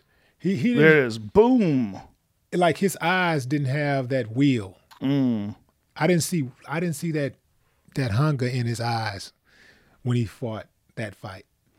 That kind of power is just bizarre. When you watch that punch again, watch this again. And he was winning the fight too. He was outboxing George. Boom. That's it. That's the way he would throw that punch. Look how he throws it. Just perfect execution. Lands right on the button, and Moore's gone. But he just never had that frame. Shook up the world. Yeah. But that let me know also that you can't just underestimate people. No. Because, like I said, I saw the former shadow of George Foreman, you know, and I was like, man, I'm thinking like this guy was the heavyweight champion of the world. Now there's two people and look at watching him now, preach. Out on the corner, you know, talking to the air. And then Like- 20 years later, he's worth $1 billion from a grill. Yeah. That George Foreman grill, he's made an But- insane amount of money off of that. You know what though? He don't get enough credit for inspiring people. Like, I know he didn't set out to go out and inspire people, but people watching him come back and win that heavyweight championship at what, 40 years old? 45, I believe. I believe he was the oldest person ever to win the How old was heavyweight he? title. I believe he was 45. Is that right? To see Yeah. him come back and win that championship at that age, it made a lot of people think, you know what, I can do this. And I'm sure that probably played out in Tyson and Roy's head. Well, George did it. There's not much difference between why can't we 45 do it? and 51. Yeah. Yeah. It's kind of crazy. George was a different kind of human being, though, just the way he was built. He's such a tank. Yeah. Oh, that's right. He had that George sitcom. Kind of amazing, man. I mean, he really is an American success story when you stop and think about it. That's right. I forgot about this sitcom. It's so ridiculous. It was funny because if you go back to the early days of George Foreman's career, like when he fought Muhammad Ali, he was a scary guy. He was scary. Everybody was Yeah. terrified of him. And then in the later incarnation of his career, he was a sweetheart. Everybody Yeah. loved him. Right. It's a different human being. Like when he knocked out Joe Frazier, everybody was terrified of him. He lifted Joe Frazier up in the air with punches. Like destroyed him. Right. And, you know, he just was this guy that was just like brooding Sonny Liston type character. And then he loses to Muhammad Ali, and then he had, I think, 2 more fights and then retired. It's like, I don't want to do this anymore. And then took a long time off. I think it was about 10 years. Got fat, became a preacher, and that's when you saw him. Again. Yeah, isn't that nuts? Yeah. Yeah, you can't underestimate people. Human beings, they vary so much in their will. And some people have an indomitable will. They just, they figure out a way to win. And those people are so valuable to everybody else. Because you see a guy like that, and when you start counting yourself out like, wow, I can never do that. Well, I can never. And then you see a guy like that, and you go, fuck, man, almost anything's possible. Not everything's not possible. Look, I'm short. I can't play basketball. You know, I'm not fast. I can't jump. I'm never going to be in the NBA. I'm 53. That's not possible. But there's things that are possible. They're just not likely. And if you have a will, you can make shit possible that most people don't think is likely. And when a person like that does things like that, when they achieve these goals, they don't seem possible, it changes your idea of what's possible. I like the possibilities. Yes. I like. Yeah. Because we need. I like how you broke that down. But we need winners, man. Winners are important. You know, it's not just important because people like to watch people win, but important because it gives people hope. It gives people an understanding that there's levels to commitment. You know, like, you know who David Goggins is? No. David Goggins is a friend of mine. He's a Navy SEAL that is probably one of the most inspirational people you ever run into. And he's got this Instagram page. And he used to be fat. He used to be like 300 pounds. And now he runs ultra marathons, like runs like these 240-mile races, gets done with them, does 50 push-ups. But every day he's out there grinding, and he'll make these videos and talk about the thing that's in your mind. Like he made this video. He goes the other day, he goes, I got tired. He goes, I didn't want to run, so I recorded myself. And I listened to myself. And he goes, then I played it back, and I sounded like a straight bitch. And I'm listening to myself, oh, fuck that. And I went out and ran. And he does this all the time because he's letting you know that he's experiencing some internal struggles. Right. But he overcomes those struggles and accomplishes his goals. And when a person like that does those kind of things, you gain, like, the people that are like me or anybody else that's tuning into his page, you gain inspiration from that. That's like super valuable. There's Goggins. That's him? That's my man.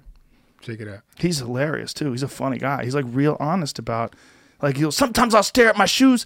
I'll stare at those motherfuckers for like a half hour before I run, because he even though he's got an iron will, still that procrastination and doubt and weakness will creep into his mind and fuck him. He always wins. Yeah. He always beats it, but he's letting you know, like, the battle never ends. It never ends. Right. You never wake up in the morning this indomitable person that can never, no doubt at all. You just get up. No, he's like, no. I stare at my fucking sneakers. I don't want to do this, but I do it.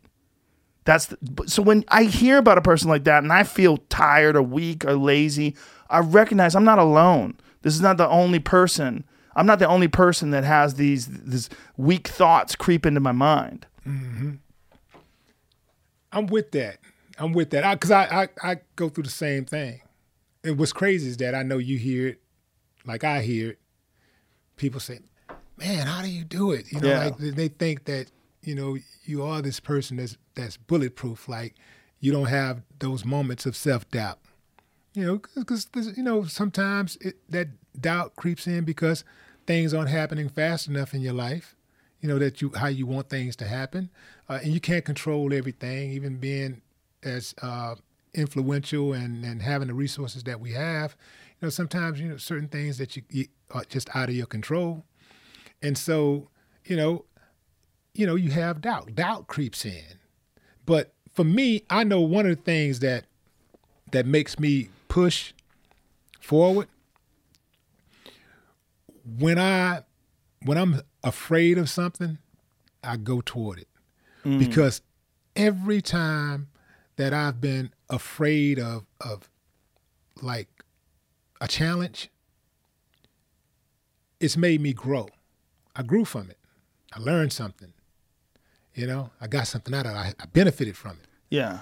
So sometimes I'm going in, I say, ooh, man, this is scary. You know how they say if your dreams aren't big enough, you're not dreaming big enough? Mm-hmm. If your dreams don't scare you, you're not dreaming big enough? Yeah. Yeah, that's how I am sometimes. And I dream big. So I'm like, am I scared? Hell yeah. Okay. I'm on the right path. Let me just do it. I'm just going to do it and see what happens. Because you said that, people are going to hear that and they're going to realize, like, you don't have to be this bulletproof person to get shit done. Like, right. To be scared is not a weakness. It's just a part of being a human being. And if you don't ever get scared, that means you don't ever take any chances. And if you don't ever take any chances, you don't get anything done. Right. And you especially don't get anything done that's interesting. Right. I think it's kind of like, you know, courage being it's like that motivating factor that where you know, it's like having the courage to face your fears, right? Yeah. You know, I think that's where a lot of people fall off. A lot of people don't have courage to face their fears. I do. When I was growing up, I used to fight all the time. And people thought that I was just like this brave dude. Man, Willie, we don't care. He'll fight anybody. It wasn't that, you know, like they didn't understand. Like, I fought so hard because I didn't want to lose. Sometimes I was scared of these dudes that I was fighting, you know, but I didn't want to lose. So I fought harder. And where I'm from, Fifth Ward, if you lose a fight, they're going to make you remember that for life. Yes. Until you do something about it.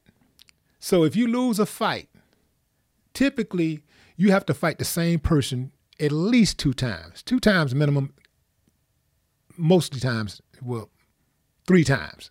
You got to fight them more. You got to fight multiple times if you beat somebody. Because you can be walking to the store and you can ask your friend, say, man, let me borrow $5. Man, I ain't got no $5. Yeah, but you got your ass whooped. You know what I'm saying? Oh, they'll call you out, man. Like, They won't let you forget it. Right. And so you got to go back and try to redeem yourself. And you might have to take another ass whooping. Sometimes you might take 3 from the same person because you're worried about what these other dudes are saying about you, man. And it's that pride, and you just a person might even be afraid, but they face that fear, because they don't want. I think the consequences sometimes are a lot worse. The consequences can motivate you to do things, though. The thing about losing, it's a terrible feeling, but it's one of the best things for you. It's one of the best motivators. If you lose, just even lose a sparring match. To this day, I think there's times I've been tapped out in jiu-jitsu class that I'll be driving my car. I'm like, fuck. Just out of nowhere, I'll think about a triangle I got caught in. I'll think about a time I tapped. Maybe I could have got out, but I tapped early. And it'll fuck with your head. But those are the things that make you work harder. I think about that shit when I'm in the gym. I think about that shit when I'm training. It's like everything being good and all good feelings is actually bad for you. It seems like it's good for you, but it's like eating dessert every day. It's bad for you. You want to have some uncomfortable. Yes. You can lose your edge when you're comfortable. You want some discomfort. Discomfort is good. It's good. It feels like shit. And this is what a lot of people can't get past when they're trying to achieve their goals. They have some setbacks. Some things don't go their way. They have some failures, and they feel terrible, and they don't like that feeling, so they just back off. But you got to keep going. That's when you have to keep going, and you will learn over time that there's a bunch of those. You'll have a lot of failures. They're gonna come. Right. But as long as you keep going, they will propel you. That bad feeling is inevitable. It's unavoidable. But you have to have faith in the process. You have to understand that that's part of that. That is part of the process. Some people never internalize that those bad feelings are a part of the process. So when they try to achieve anything, whether it's physical or a business or whatever they're trying to do, there comes a time where it doesn't work out well and they feel bad. They feel uncomfortable and they back off. Mm-hmm. You got to keep going. Yeah. That lesson is a lesson of failure. You got to learn through failure. But it's such a motivator because it feels so bad when you like if you lose a fight. And I've lost fights. It feels terrible. It feels terrible. But there's no better motivator to get you in the gym than losing a fight. There's no better motivator to get you to keep your fucking hands up and keep moving and train correctly and fight correctly. Perfect example. I get into the gym after I hadn't been in the gym like 10 years, like since I boxed in the amateurs. So I'm in the gym training. I go in, I did all of the exercising that I just talked about, hitting the bags, jump rope, and all this stuff, running miles and miles a day. Get in the gym, I get into a sparring match the first time. First round. I'm sparring a guy who's a heavyweight. At the time, I'm fighting lightweight. I'm like 175. At the time, I was like I wasn't really in shape. I was getting into shape, so I'm like 190. I'm at 190. This dude is like 225 or something, and he's taller than me, so he got size, reach, everything. Get in the ring. I'm thinking that he's just in the ring to help me with my mechanics because I know this guy. We're friends. I'm thinking I've been knowing this guy since high school, thinking he's going to help me work on my mechanics. Ding, ding. This motherfucker.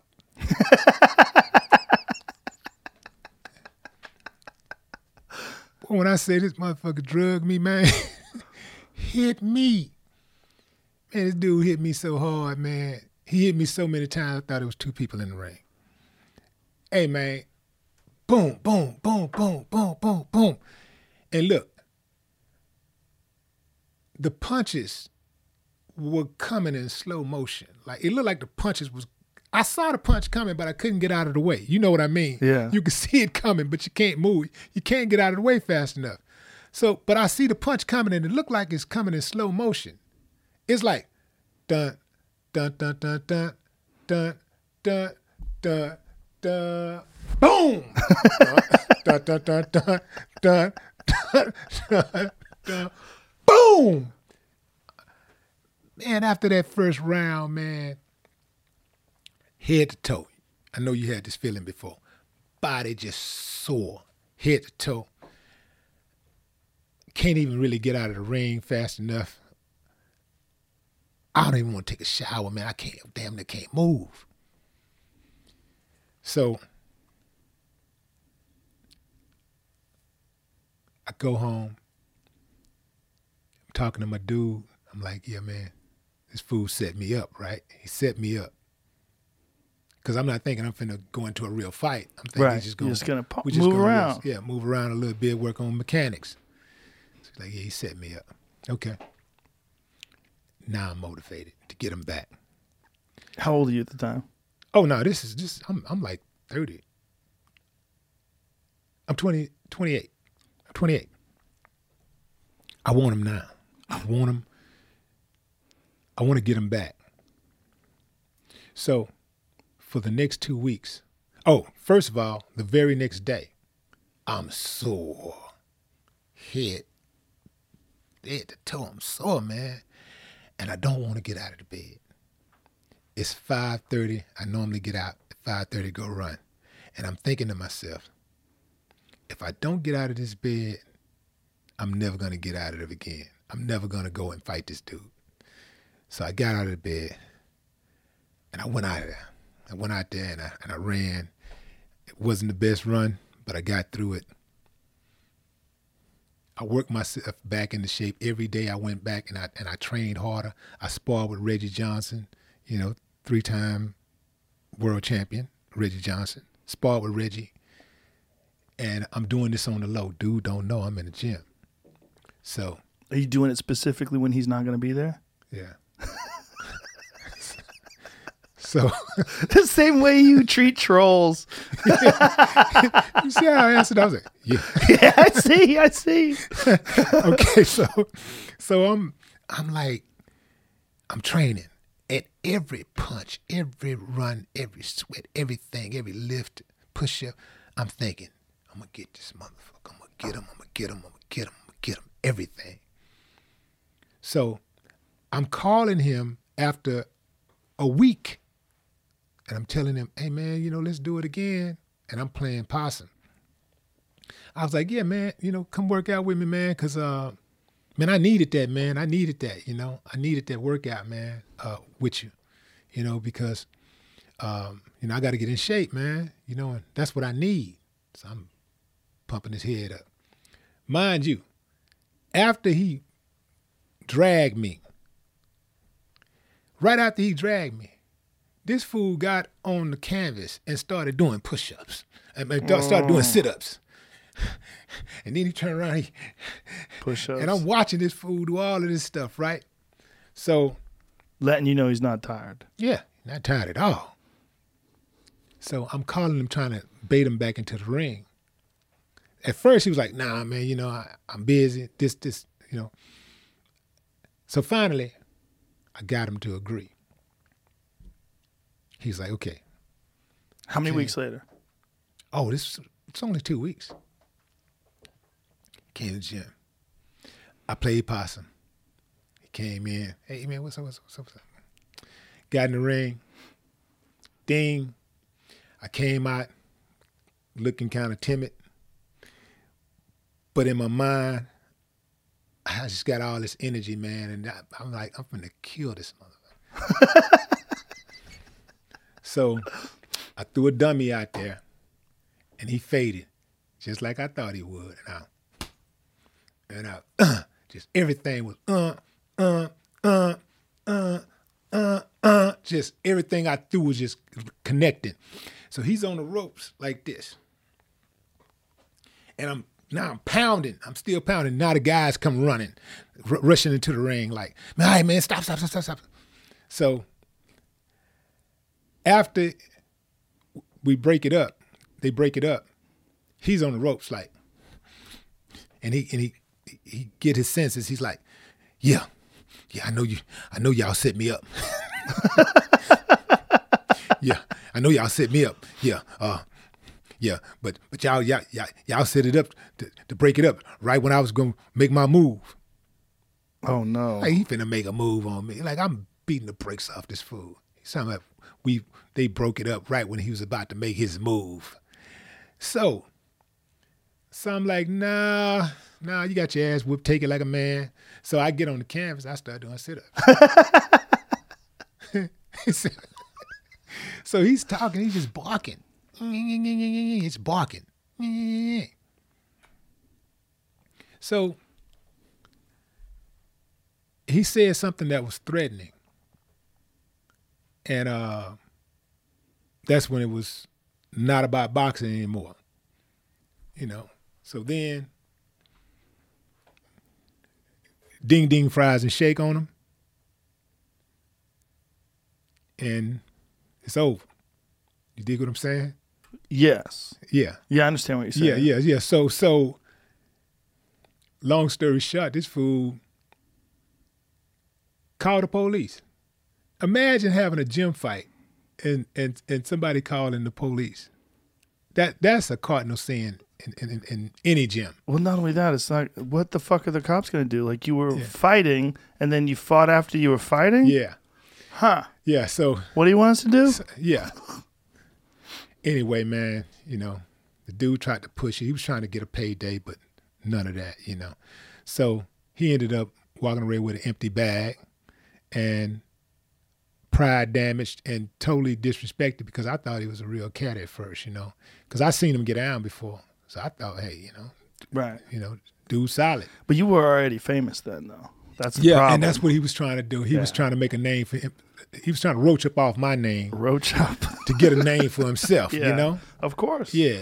Well, when someone sees someone that's that prominent and that famous and yet you're still in the gym, like there's always, if you're just a regular dude, there's always a little green envy monster inside your head that you got to beat down. Most people can beat it down, but some people can't. Some people let that fucker out of the bag.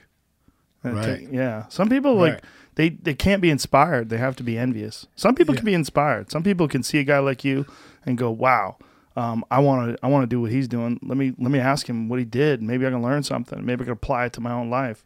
That's what I would do. Yeah. Well, that's why you're a winner. Yeah, because I remember growing up, there were guys who would see dudes in the neighborhood. They would see these guys with the nice cars and the pretty girls, jewelry, money. And they be like, I want that. Not something like that. They want your girl. Right. They want your car, right, your money, your jewelry, and they're plotting to take it from you. Yeah. I would see it and I would use it as motivation to get it for myself. I was like, because I knew, well, I'm not going to always be struggling, Like, I am going to make something out of myself. I'm going to get to this bag. I'm going to get it. So I had that type of mentality. Well, this is what I want to know. Like, where did you get that? Like, did you model that off someone you knew? I did. Did you just figure it out on your own? I figured it out, like trial and error, man. Baptism through fire. I know, but a lot of people fall apart. They have these great ideas, but then the reality of their environment overcomes them, and they never follow through with that. And that could have happened to me too, Joe. That could have happened to me because I had to live. Keep in mind, I still had to navigate through all of this stuff while I'm trying to pursue my goals. Right. So that was some hiccups there. That was some bumps in the road along the way. I just got through it through sheer determination, luck, and the grace of God. I got through. Yeah. That was people that did less than I did, who we walking on right now. They ain't here, man. They dead. They gone. They ain't never coming back. Right. So, I think that one of the reasons why I'm still standing is because my good outweighed my bad. Like I was never really like a mean person. People thought I was mean. I remember one time being at Walmart. I was standing in line behind this guy, and he was with his girl. He was checking out. He had just checked out. I'm standing in line behind him, and the cashier says whatever that greeting is that they said, welcome. What they don't say welcome. What do they say when when they're greeting you? When you first walk up, it's so generic greeting that they have, like, I don't know. Welcome to Walmart? No, that's at the door. You got to be that's at the Paper door. or plastic. No, What do they say? No, they say something At like the counter when you're ready to pay? Yeah, when you're ready to pay, like hello, something like how are you today or something like that, right? Okay. And I responded, and the guy looked back. Willie D, man, I know that voice from anywhere, man. And he's like fanning out, and his woman is like looking all bewildered, and he's like, baby, that's Willie D from the Ghetto Boys, the mean one. I was like, what? The mean one. Yeah. I said, what do you mean? I'm the mean one. Brad the mean one. Like That's hilarious. But I'm like, man, like I was like, that's how people really think. They think that I'm the mean one in the group. So it gave me a sense of how, people think about me, who are on the outside looking in. Most people who don't know me, they just judge by the records. Well, they also think you're strong. Well, that too. That when people see someone strong, or if someone just took a clip of you talking about what you want to do to trolls and why you attack them and destroy them, right? People might say, "Oh, Willie's mean." Right. Yeah. And I'm not a mean guy. No, you're not a mean guy at all. The thing is that, like I said, man, I'm just okay with hating people who hate me. I'm just okay with that. And I love people who love me. See, that's the part people need to focus on. I love who love me. Focus on that part. Don't worry about the other stuff, man. That don't include you. That ain't got nothing to do with you. Stop trying to take up for other people. But people try to piece you together like a mosaic. They like to look at all the different things you do, but the things that concern them are the anger. They concern them the strength. They're like, oh, the nice part is great and everything, but what if this part comes out? What if that angry, mean part comes out? People get nervous about strength. But I'm the guy to have on your team if that has to come out. Yes. You see? Yeah. That's why, like you look at like my career, right? Ghetto Boys and everything. We've always been champions for the voiceless, the underdog, the underserved, the disenfranchised. We've always been there for those type of people, right? That's where we come from. That's us. So this is what fuels my fire. I'm going to talk about the establishment. I am going to call out the guy that everybody's afraid of. Just like I fought the guy that everybody was afraid of when I was in high school, in middle school, in elementary. I will fight the neighborhood bully that everybody else is afraid of. I'll fight him. I'll go to war with him, because I just refuse to be identified as anything less than a man. Has nothing to do with this so-called toxic masculinity. First of all, let me address that. Please do. I don't think it's a such thing as toxic masculinity. I couldn't agree more. Masculinity and you have femininity. Which one are you? Well, it has nothing to do. It's not toxic masculinity. It's just assholes. It's just like an asshole who's a woman is not toxically feminine. Exactly. It's just an asshole. Right. Yeah. Right. So, you know how they do, man. They try to do that type of stuff to us, man, to try to separate us and create division, this whole gender war thing and all that stuff. And that's another thing. That's a war that we cannot survive. Right. We can survive a lot of wars. We cannot survive a gender war. No. Impossible. Well, it's a stupid war, too. Yeah. It's a very stupid war, man, because first of all, who want to walk around with women, like mad at women? Man, do you know that's a woman? Women? God showed off when he made women. He was showing off, man. He's like, I made man. He had a whole bunch of dudes. Like, okay, what do we do now? Watch me work. What do you think now, my little guys? And, oh, God. Well, that's why they did this to God. Like, you do this. The problem with men and women is women that are unattainable, and it hurts them, bothers them. Those are it's weak men.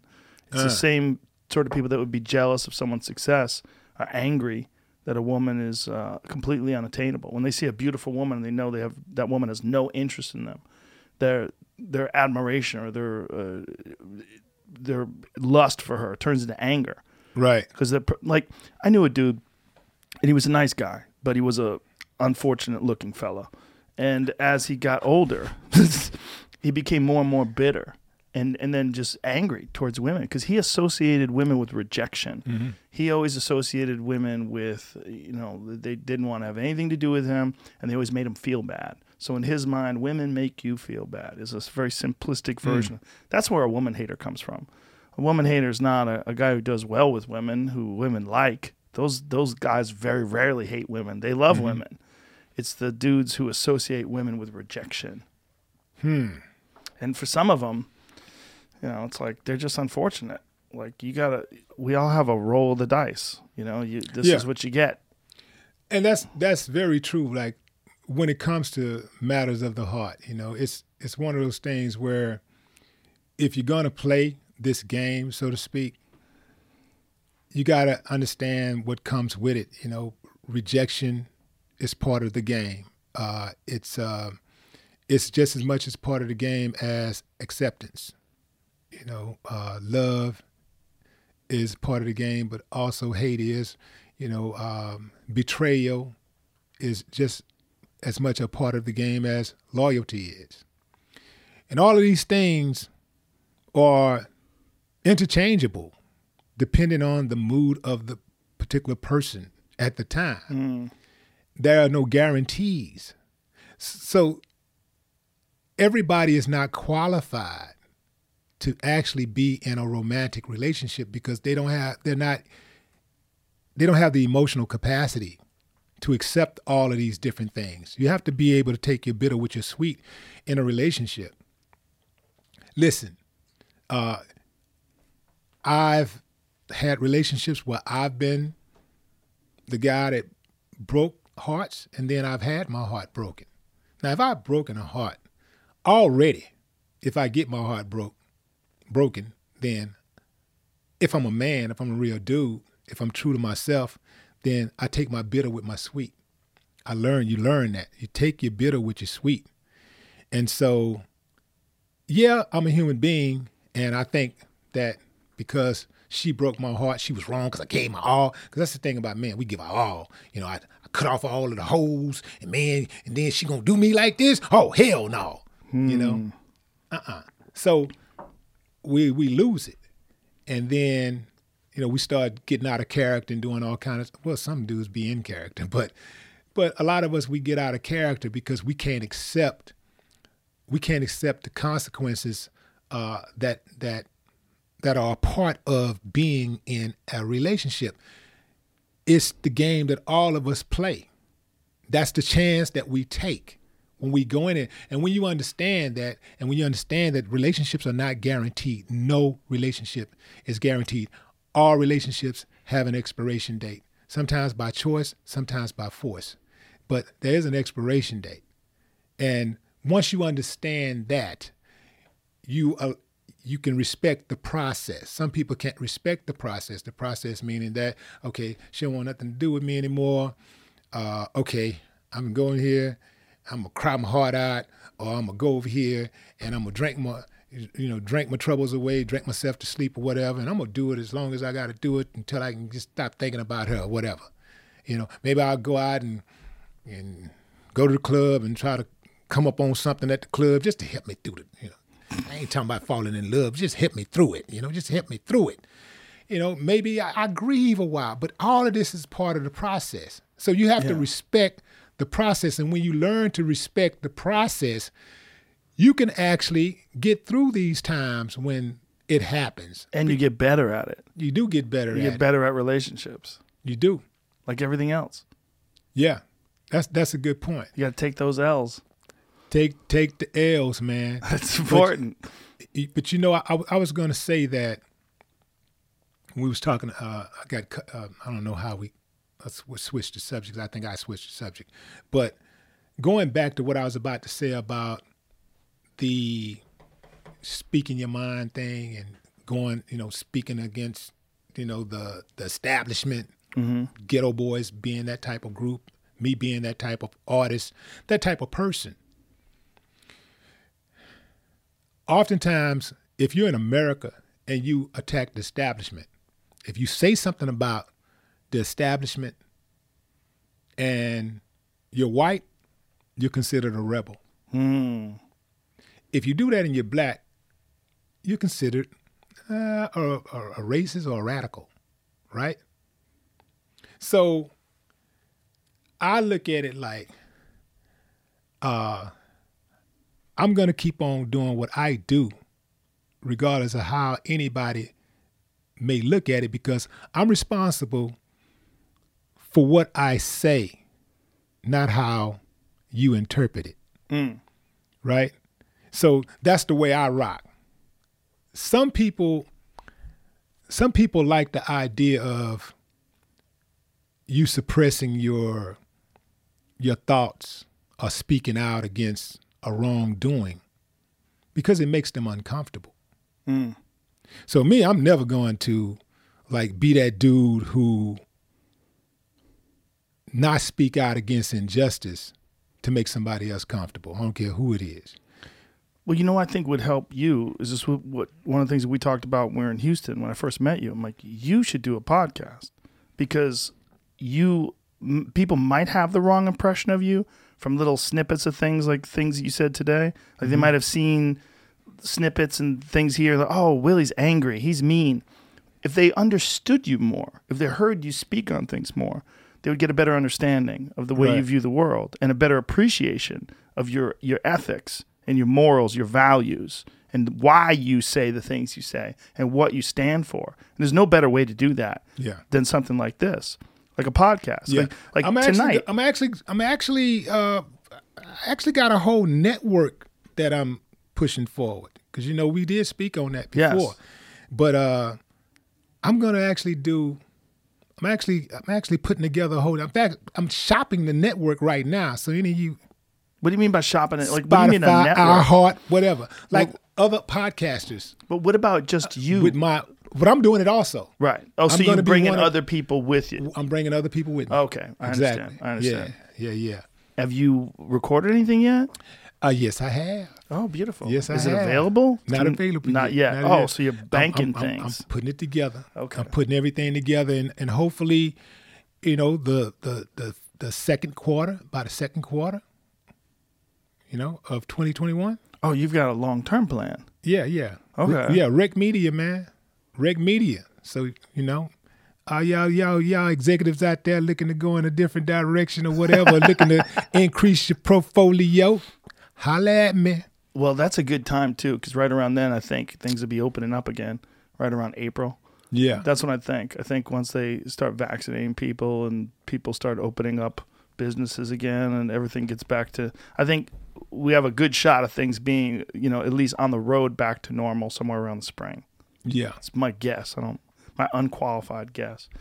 But I think whatever you do, whether you do it this way with this idea of pushing a network or just you doing it, you should do this. Yeah. Because I think you have a very valuable mind, like the way you think about things. It's very valuable to people. You're calculated, and I think people learn from people like you. Listen to the way you think things through and the way you look at big picture. That's very valuable to people. Yeah, I appreciate you saying that, man. I appreciate you saying that.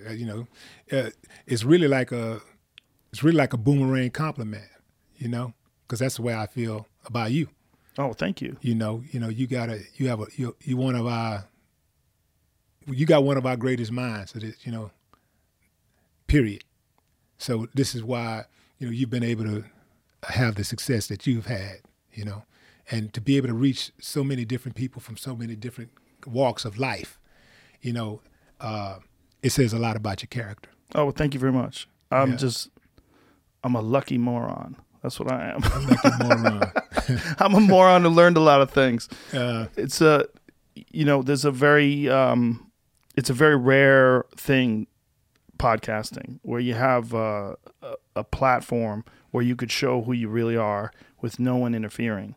That's why I think you would shine at this. Yeah. Because if you were doing anything else and you got, like if you had a producer or an executive and then, after this was over, the story about people going out and robbing cab drivers and killing them, they'd be like, stop! Willie, I understand that's part of your past, but I just don't think it's a good idea that we leave that in. Right. So let's edit that part out. Right. People would want to change things or edit things or twist things around. That's not good. Where your value comes is from your honesty and the full perspective of your life. You're not gonna. Someone else would fuck that up. They would get involved in it, and if you had a radio show and it was on some radio network, they would fuck with it. They would ruin it. They would get in there and get their greasy little fingers on everything and fuck it all up. Yeah, it's actually happened before. I used to do a show on a radio station in Houston, and it was big, man. It was really big. It's late 90s, and it was so big, people used to barbecue on Monday nights and listen to the show. One dude told me that his wife divorced him because she sent him to the store to buy something, and he's supposed to come right back, and he sat in the parking lot and listened to the show. Now, obviously, he must have did something else, and that piled it on. That was the straw that broke the camel's back. But yeah, he said his woman, that was it. The woman walked out on him after that. That's hilarious. So yeah, I had that going on, and I was actually about to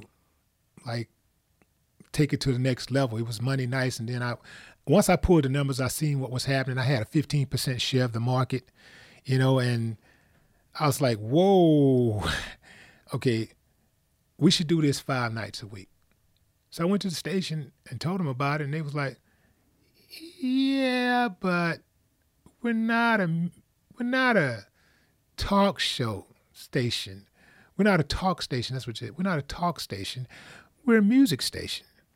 And so I went somewhere else and did the deal. And when I went to this other place, they tried to change the message. They wanted me to talk about the cum stains on Monica Lewinsky's dress. Really? Every day. It was a thing, she had cum stains on her dress. So they would bring it up to you? They would say... No. If it was in the news, I would talk about something that was in the news. Right.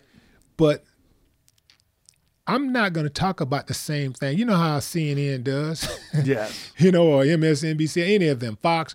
They just take the same thing and just tell the same story 1,000 different ways. They go and get the janitor who knew you to say something. Then they find a guy walking down the street. Did you see anything, sir? No, I didn't see. Are you sure? Now, was it raining when you walked down the street or what? They just be digging, trying to make the story out of something. And so they wanted me to talk about this in different ways. And I'm like, I'm not doing that. My people don't care about Monica Lewinsky. They don't care about the cum stains on her dress. They care about what's really happening out here in these streets, So we had an amicable split, So would they sit down, when you would come to the office, they would say, Willie, this is what we want you to talk about? No. What would they do? No, what would happen is that I produce my own show. So, look, I must have been doing something right. I had a 15% share of the market. That's huge. In a major market. Yeah, that's right? gigantic. So I would have my own show. Me and my producer, that I had working. We worked the show out and said, okay, these are the topics we're going to talk about, blah, blah, blah. We get on the air, and once they hear it, they go like, hey, you think you can talk about Monica? That's a good story. People are interested in that. Da, da, da, da, da. They can get that story anywhere. Yeah. You can't get Willie D anywhere. You can't get what I'm talking about anywhere because people are scared of these topics. They're afraid. They're afraid to call out these people and say what's really going on. They're afraid of that. I'm not. So, and plus, I like to do stuff that I feel I'm making a difference in. I got to do something where I feel like I'm making a difference. I don't want to just make money. I want to make a difference. I understand what you're saying. So I couldn't just do that. Yeah. So you quit? Yeah. Good for you. Yeah. Yeah. Well, it was too early. It was before the time of the internet. Because if you had a podcast back then, oh man. yeah, Whoa. that's what you should be doing right now. Yeah. Because no one can tell you what to do as long as you stay away. One of the things that when I switched over to Spotify, we had to make sure that they didn't want to change anything. I was very hesitant because and then I wouldn't sell the podcast. I would only do a licensing deal. But Spotify was adamant. They were like, I want you to do exactly what you're doing. We don't want to tell you who the guests are. I book everything myself. I do it all myself. No one tells me what to talk about or what not to talk about. That's the only way I can do my show and be me. That's the same thing with you. It's the only way you could do your show and be you. As soon as you got some guy going, well, Monica Lewinsky and that dress, right. That's gonna fuck with your head. Even if you go, get the fuck out of here. Then you have to think that guy out there wants me to talk about Monica Lewinsky. You don't even want that guy in your life. You don't want anybody there. There's no need.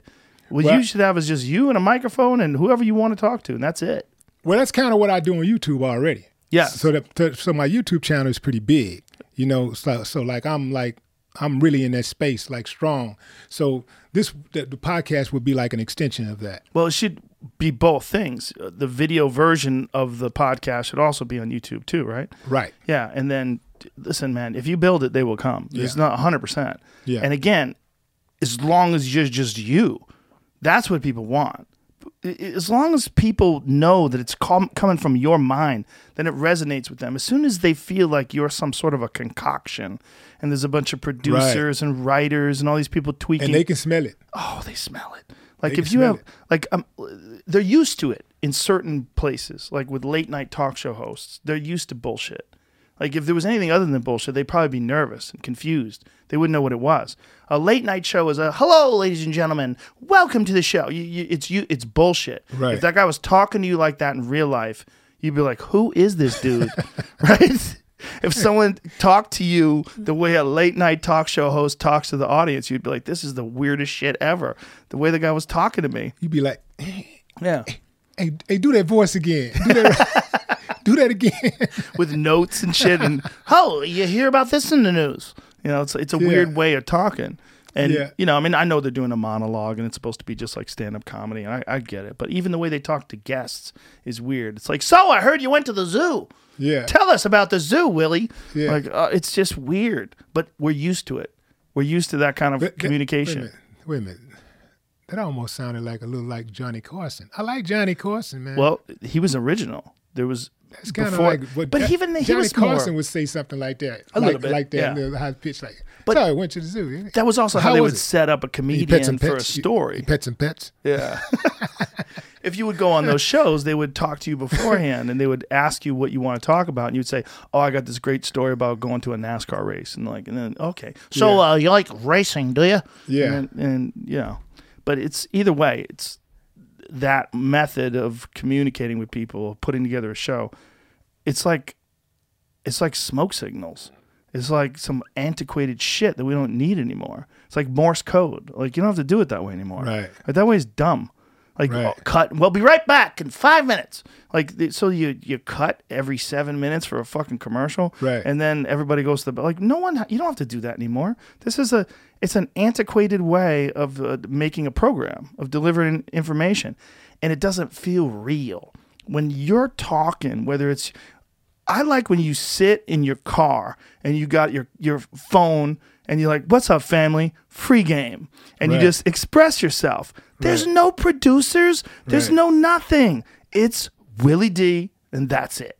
Right. That's what resonates with people because people know that there's no one fucking with the message. Right. So whether they like you or not, they know it's you. If they like you, they like you. They don't like something that a bunch of producers are putting together. They don't want that. Right. No one wants that shit anymore. The genie's out of the bottle. People know, like, when you see people talking with no filter, that makes sense. Like you go, oh, he's a regular dude. He's just like me. when you see someone talking like they're talking like a president, they're doing that thing with their thumb, and they're like, what we're going to do is build this and build that. Right. You know that's bullshit. Even if you like what they say, it doesn't resonate with you. People in this day and age, we're dissolving the boundaries between people. People want to know you're real in there. Right. Yeah, and they can sniff it out. Fuck yeah, they can. They can sniff it out. As They soon can as you sniff it out. try it one time, and they'll be like, hey, man, I don't know what the hell that was you just did. Yeah. But, oh, in fact, they'll be like, you must have got paid. Yes, exactly. Oh, I've been accused of that. You got paid quick. I've been accused of that a You lot. must have got paid. Yeah, I've been accused of ducking subjects and trying not to have certain guests on. And Right. No, there's none of that. Spotify has never told me anything. And this is the crazy thing about it. Like, dude, you know me. Yeah. No, dude, you know me. Know you for real. Like, you know Yeah, me. for real. Like, so that trips me out when people say stuff like that, you know. Yeah, I hear that type of stuff from time to time, but it don't really bother me because these people really don't know me, right? Well, there's always going to be a certain percentage, like the hecklers, like the people that are the trolls.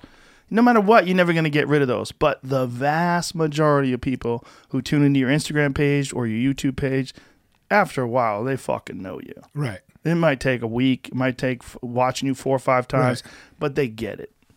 They get it. That's where the value is. That's where someone who's like, hey, Monica Lewinsky, they're dressed. That fucking guy doesn't, he's never going to get it. They don't understand. Like, the more you do that, the more you water it down. The more chefs come in the kitchen, start throwing bay leaves into the soup, the more you're going to fuck it up. Right. Yeah. This is the beautiful thing about the internet.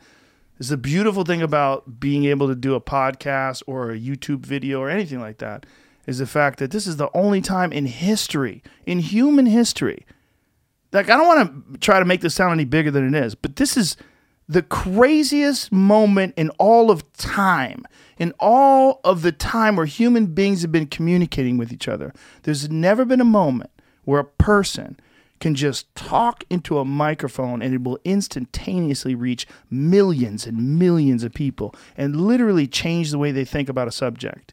There might be something that happens in the news, and you will sit in your car and put your phone on and just express yourself. And then that video will go viral. And when that video goes viral, millions of people, like the number millions, like it's, everybody knows it's big. You think about it. But if you could see 1 million people in front of you, you'd be like, holy shit.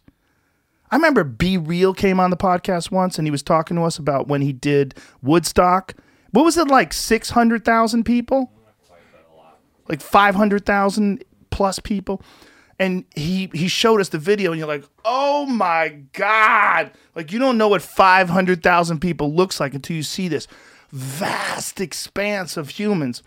That's fucking normal for you. 10 football fields. That's 10 football stadiums. Right, but that's normal for you. Field, yeah. You get that all the time. You put up a video, you get that kind of shit all the time. Yeah. Yeah, that's what I'm saying. Yeah. That is a crazy moment in time. There's never been in all of human history. Oh man, where a person I never thought about it like that, man. Look at that. Look at that fucking crowd. That's madness. Hey, I'm going back in to ask for more money, man. Get more money. More money, man. There's so many people out there. I'm going to get more money. I mean, that crowd is fucking bananas. Look at that. That's 500,000. So this podcast, just this podcast, will most likely reach 10 times more people than that. So just think of those numbers. All the things that you said today, all the topics you touched on, the people that get to know the real you, that's a lot of fucking people, man. And no one's interfering. No one's in the way. There's no filter. There's no producer. There's no executive.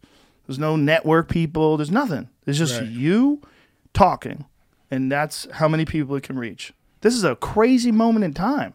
And this is what drives networks crazy. It drives them nuts. You ever get the idea that they're going to try to do something to try to corral it? Like, try to... Yeah, I think they probably will. I mean, I think they probably would have if the blowback wouldn't have been so hard. I think they do certain things, like certain controversial figures, they'll deplatform you or they'll throttle you or they'll... the thing is, like, someone like YouTube, they could kind of control... Like, one of the things that happens they do is they'll stop things from trending. They can do that. Like, Kanye West was on the podcast, and it reached... How many people did it reach? fucking some crazy number, and it wasn't trending. And we're like, well, what's trending? And you look at what's trending, and what's trending is like 500,000, 300,000, a million. And the Kanye one was like 5 million. And we're like, well, what is trending? Tell me what trending is then. They decide what's trending. It's not really what's trending. That fucking podcast was trending like crazy amongst actual human beings, but not amongst their little algorithm. They just decide. They can do that with you. They can pull back and not suggest your videos or not hide things. Right. They do that. Right. They'll decide they don't like your message. They decide you're not progressive enough. You're not liberal enough. You weren't this. You're not that. So there's a lot of gatekeepers with social media and a lot of gatekeepers with certain. But as long as the people can get a hold of something and share it, then you have viral responses. And they can't stop that. And the only way they can stop that is by censoring you and deplatforming you. And I do worry sometimes that if things can get really, like... You think we made them too powerful, though? Like politicians or video the platforms? YouTube, oh, yeah. Facebook. 100%. Yeah. Instagram. They didn't even know it was coming. They didn't know that they were ever going to get this powerful. Like, I've had Jack Dorsey on the podcast, the CEO of Twitter, a couple times. And I've talked to him about it. And he's like, we had no idea what we were doing. And he goes, we thought we were just going to have this little thing where people would put up what they're doing. Like it used to be, the way Twitter used to be, it was like at Willie D, you would say, going out with the family to get some food. Like that's what people would do. They would just like tell you what they were doing for no reason. It didn't mean anything. It was just like, oh, getting some pizza. Oh, taking a nap. Like that's what people used to use Twitter for. And now it's shaping the social, political it's toppling, landscape. It's toppling regimes. I mean, they're using it to share information. Rebels are using it to try to share information to topple dictatorships. I mean, it's crazy what's going on with it. And it's doing all sorts of other things, too. It's breaking news. When news happens, you find out about it on Twitter long before you see it on CNN or any of the other news networks. Oftentimes, it's used to... But it's also, they can decide who talks and who doesn't talk. And they have a very set like standard of ideas of what's acceptable and not acceptable, and they can decide. Like there was a crazy moment during the election where they got a hold of Hunter Biden's laptop, and there was some talk in there where Hunter Biden's emails were indicating that his dad knew that there was some standard shit that politicians have always done.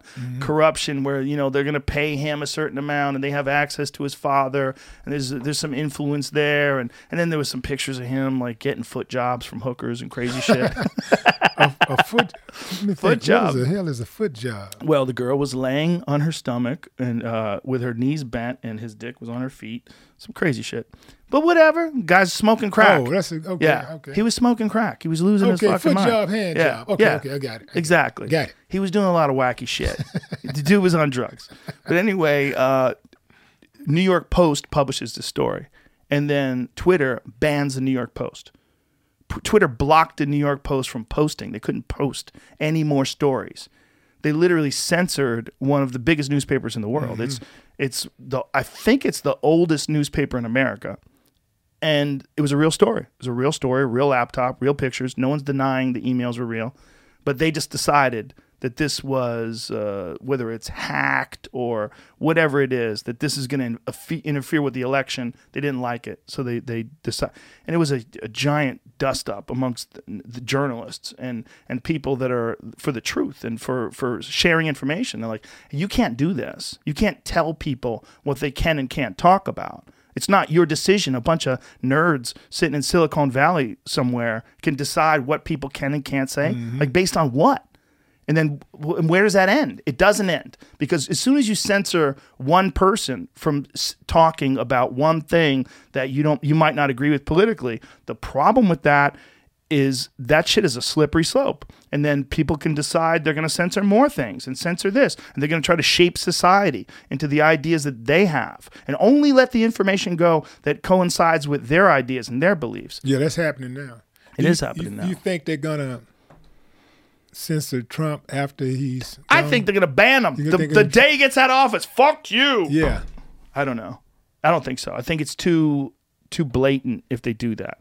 But what he's doing, I think, is dangerous. Here's what I think is dangerous.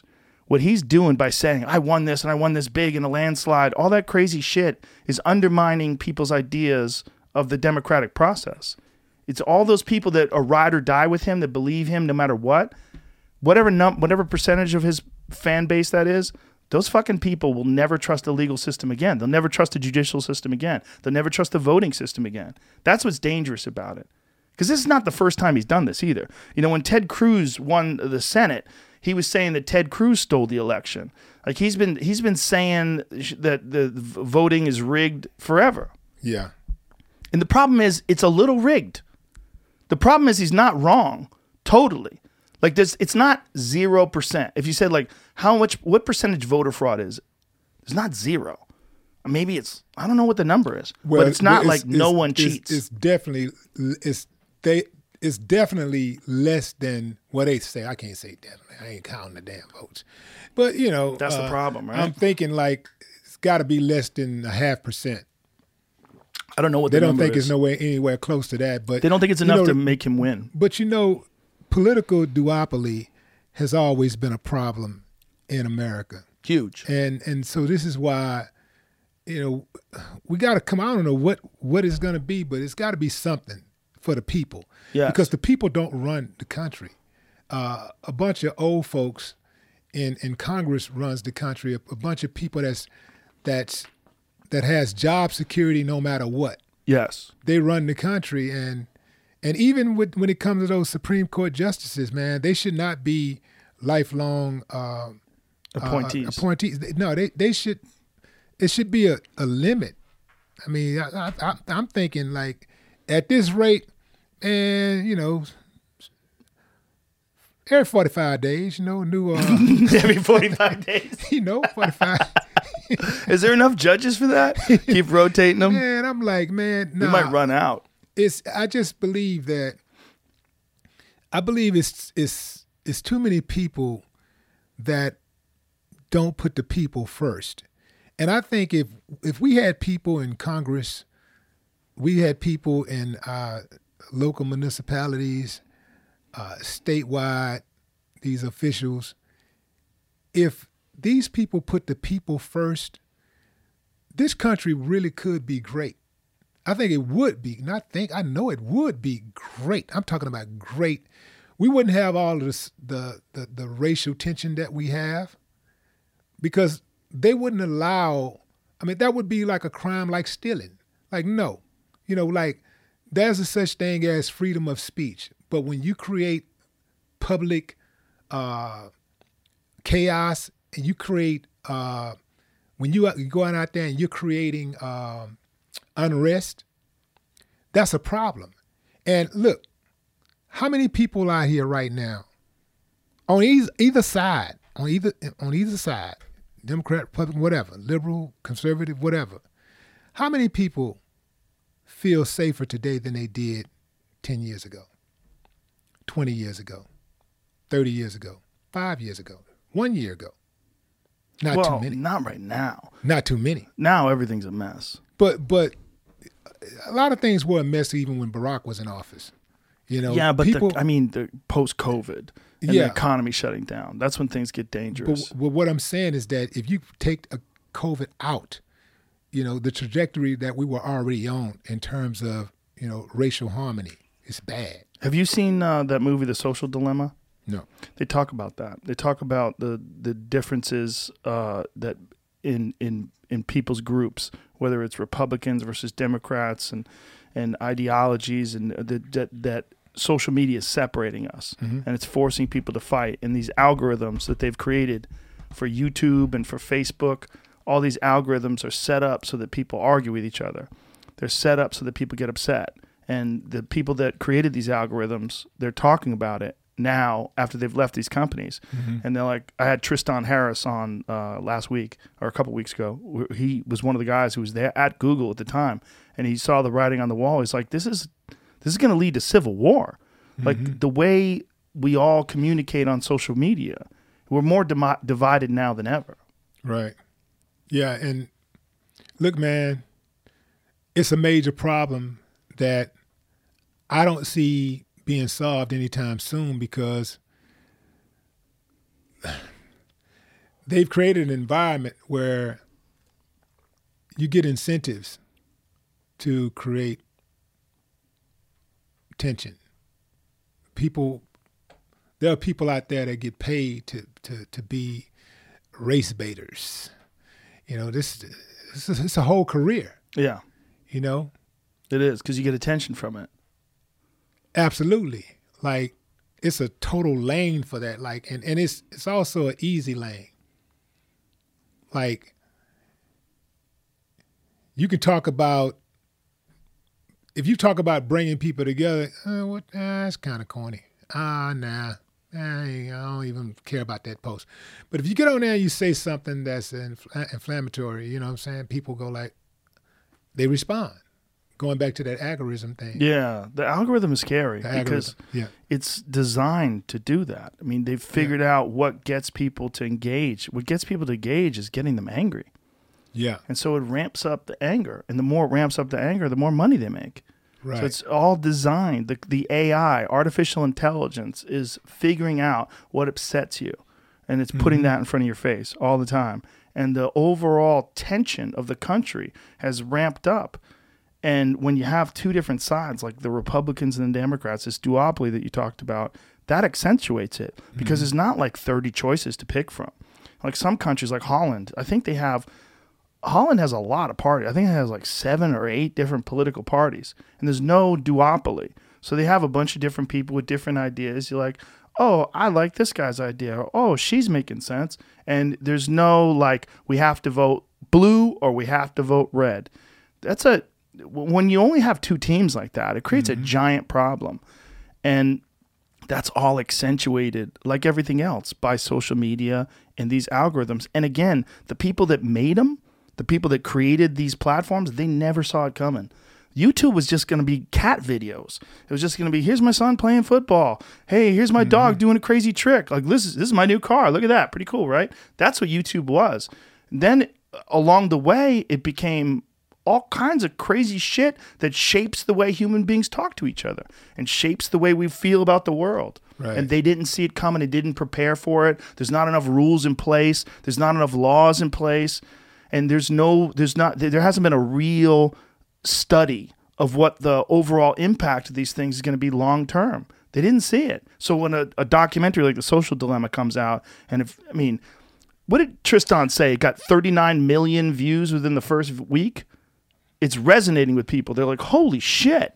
And they're realizing they're all addicted to their phones. They're addicted to these social media apps, and they're addicted to getting angry.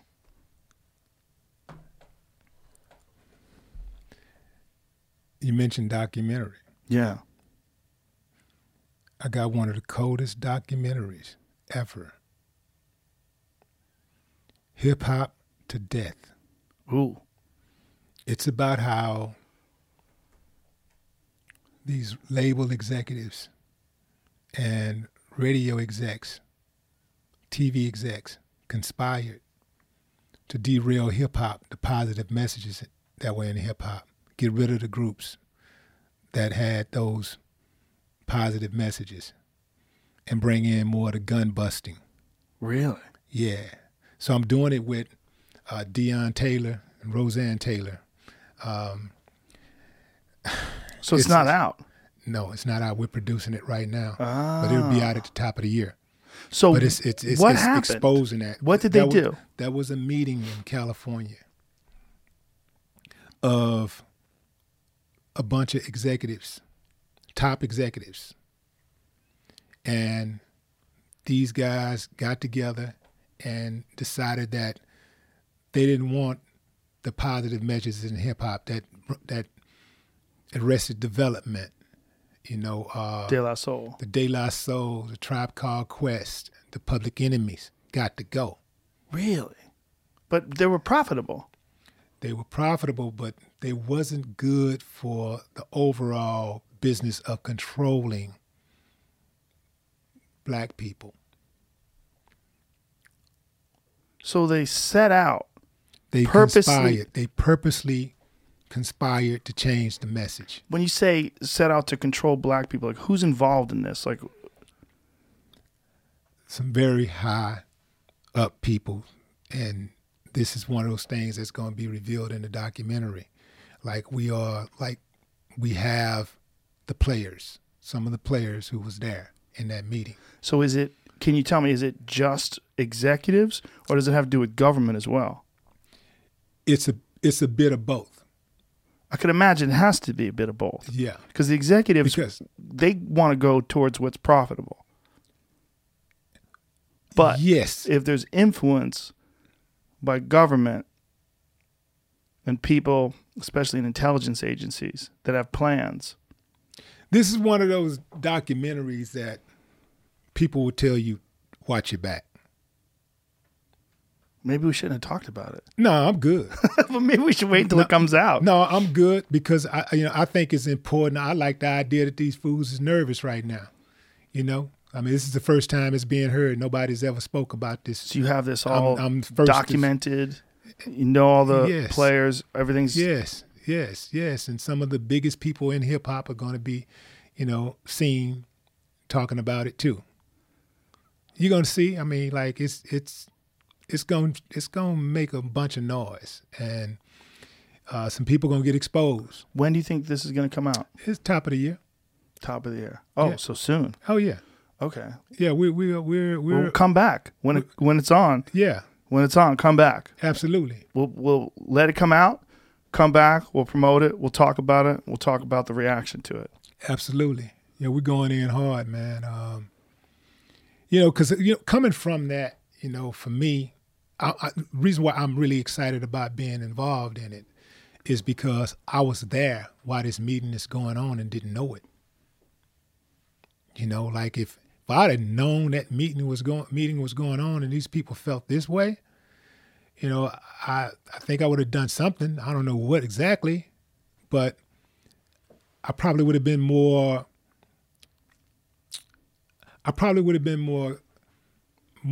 cognitive, of my message, what I was going to say and how it was being received. Right. And even the artists that I did business with, So it's like it's a very complex web, of deceit, for the whole entire purpose of control and manipulation. Well, it'd have been really hard to get the word out back then. Yeah. It would have been buried. I mean, we're talking about the biggest of the biggest people. Power, real There's power. No internet back then. Yeah. It's not like today where you could just get that word out. The major stage networks, they wouldn't have carried it. They would have been able to stroke the check, and because they played a part in it too. So they definitely wouldn't have spoke on it. Yeah. But it's dirty, man, because you see what happened to hip hop where you see all this gun talk, and you turn on, you see these videos, and every video somebody got a gun, they waving guns, and even on social media they're waving guns. Just sitting in the kitchen, sitting on the bed, just waving guns and talking about killing each other. And then you see when the killings happen, we got to take responsibility, like I think everybody, we're at a point like we don't have a choice. And so anybody that may have even been involved in the past and, they got a conscience, or they think that they want an opportunity to get right, make it right, they can't be worried about what somebody's saying. Well, you did this, and what about you? No. If you can, contribute to changing the trajectory, of what his music is, you should. This is the first time that I think this is the first generation of music lovers who are not going to get the best generation of music makers. Because a lot of great music makers, they don't want to make the music. They don't like it. They don't want to play this game. They don't want to be in this kind of game. So what are we getting? We're getting a whole lot of dudes who are just mumbling and aren't qualified to really be in this game. When I was coming up and I saw rappers rapping, it was people I was looking at like, man, you got to be good to do that. Right. People would say, man, you got to really be good to be a rapper. Biggie. And now you see it today and everybody like, I can do that. Right. I can do that. You don't want. I don't. Why do you think that got popular? What's that? Mumble rap. I don't understand it. It was part of the narrative. It was part of the conspiracy to destroy hip hop, to kill the message in the music. If we let them mumble and just say anything, ha ha ha ha ha, the people that are pulling the strings. So just let them come on and say anything. They're promoting that, and they can profit off that, and then hip hop has no message. Because now. Look, if they couldn't profit off of it, then they would say, "Oh, okay, it ain't working." They would have changed courses, right? But they could But profit they off saw of it. that they could. Wait a minute, we can still make money. In fact, we can make more money with them saying nothing. I mean, listen, man. This is documented. Like Listen. this is like you. There's documented Yes. conversations. Yes. Wow. Listen. My partner in rhyme, Brad Jordan, Scarface. He spoke on this a few years ago. He said that you can't tell me that there's not a conspiracy to destroy hip hop. Look at the type of artists they're signing. Look at the type of black artists they're signing. And look at the type of white artists they're signing. The white artists, white hip hop artists, most of them have a message in their music. You listen to most of the black artists, they just mumbling, talking about anything. So there's a high grade. They're enforcing that kind of hip hop. They're promoting it. Yeah. And they're letting people know, you go this way, you're going to make it. You go this way, there's success and money. But if you try to have a message, we're not interested. Right. If you're black. But if you're white. If you're white, you are right. Wow. Man, look. You ain't got to take my word. I believe it. Just listen. Well, I've always I have zero understanding of the music industry, but I've always wondered. But just listen to the music. Just listen to the difference. Yeah. Go listen to some of the white artists. That's the top. Go listen to some of any top white artist. Listen to those artists, and then listen to the top black artists. You got some top black artists that's a real good and got a message, like the Kendricks and the J. Cole's and stuff like that. We all know who those artists are, but there are a lot of top black artists ain't saying nothing. They mumbling. They ain't saying nothing, and people comparing them to Tupac. Out of all people. Yeah. The internet is this sort of wild west when it comes to distribution. Like if you are an artist and you have something that people find that's good and you could put it out on the internet, the way you do a podcast, you can avoid a lot of these executives, can't you? I always wondered, like, what value do executives have today? Well, that's where Toby Nwigwe comes in. He's an artist out of Houston. He's independent. He's drawing crowds of 4,000, 5,000, 6,000, 7,000. But there's a lot of guys have done that now, right? By themselves. He's totally independent. That seems to me to be the way to avoid this in the future, right? Yeah. Straight artist to the people. He's going artist direct. What good does a record executive do you today? No one sells records. Yeah, well, the record executives still wield a lot of power and influence in streaming, giving you resources and putting in placement. Like when, let's say, Joe Blow, independent, wants to be on the front cover on the first page of Apple Music. Universal has an artist, one of their top tier artists, that they want to put on that same page. Who do you think Apple's going to get a space to? They have influence. But they have less influence now than they used to, right? They have less influence, but they still have influence, and this is why they're still called majors.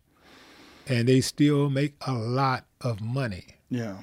And they still have the power, and when it comes to award shows, influence that they have in getting people considered for awards.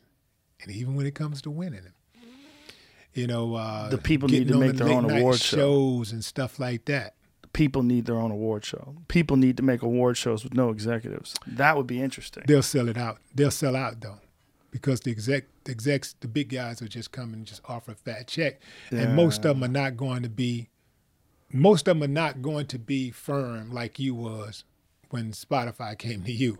You said, no, I'll do this.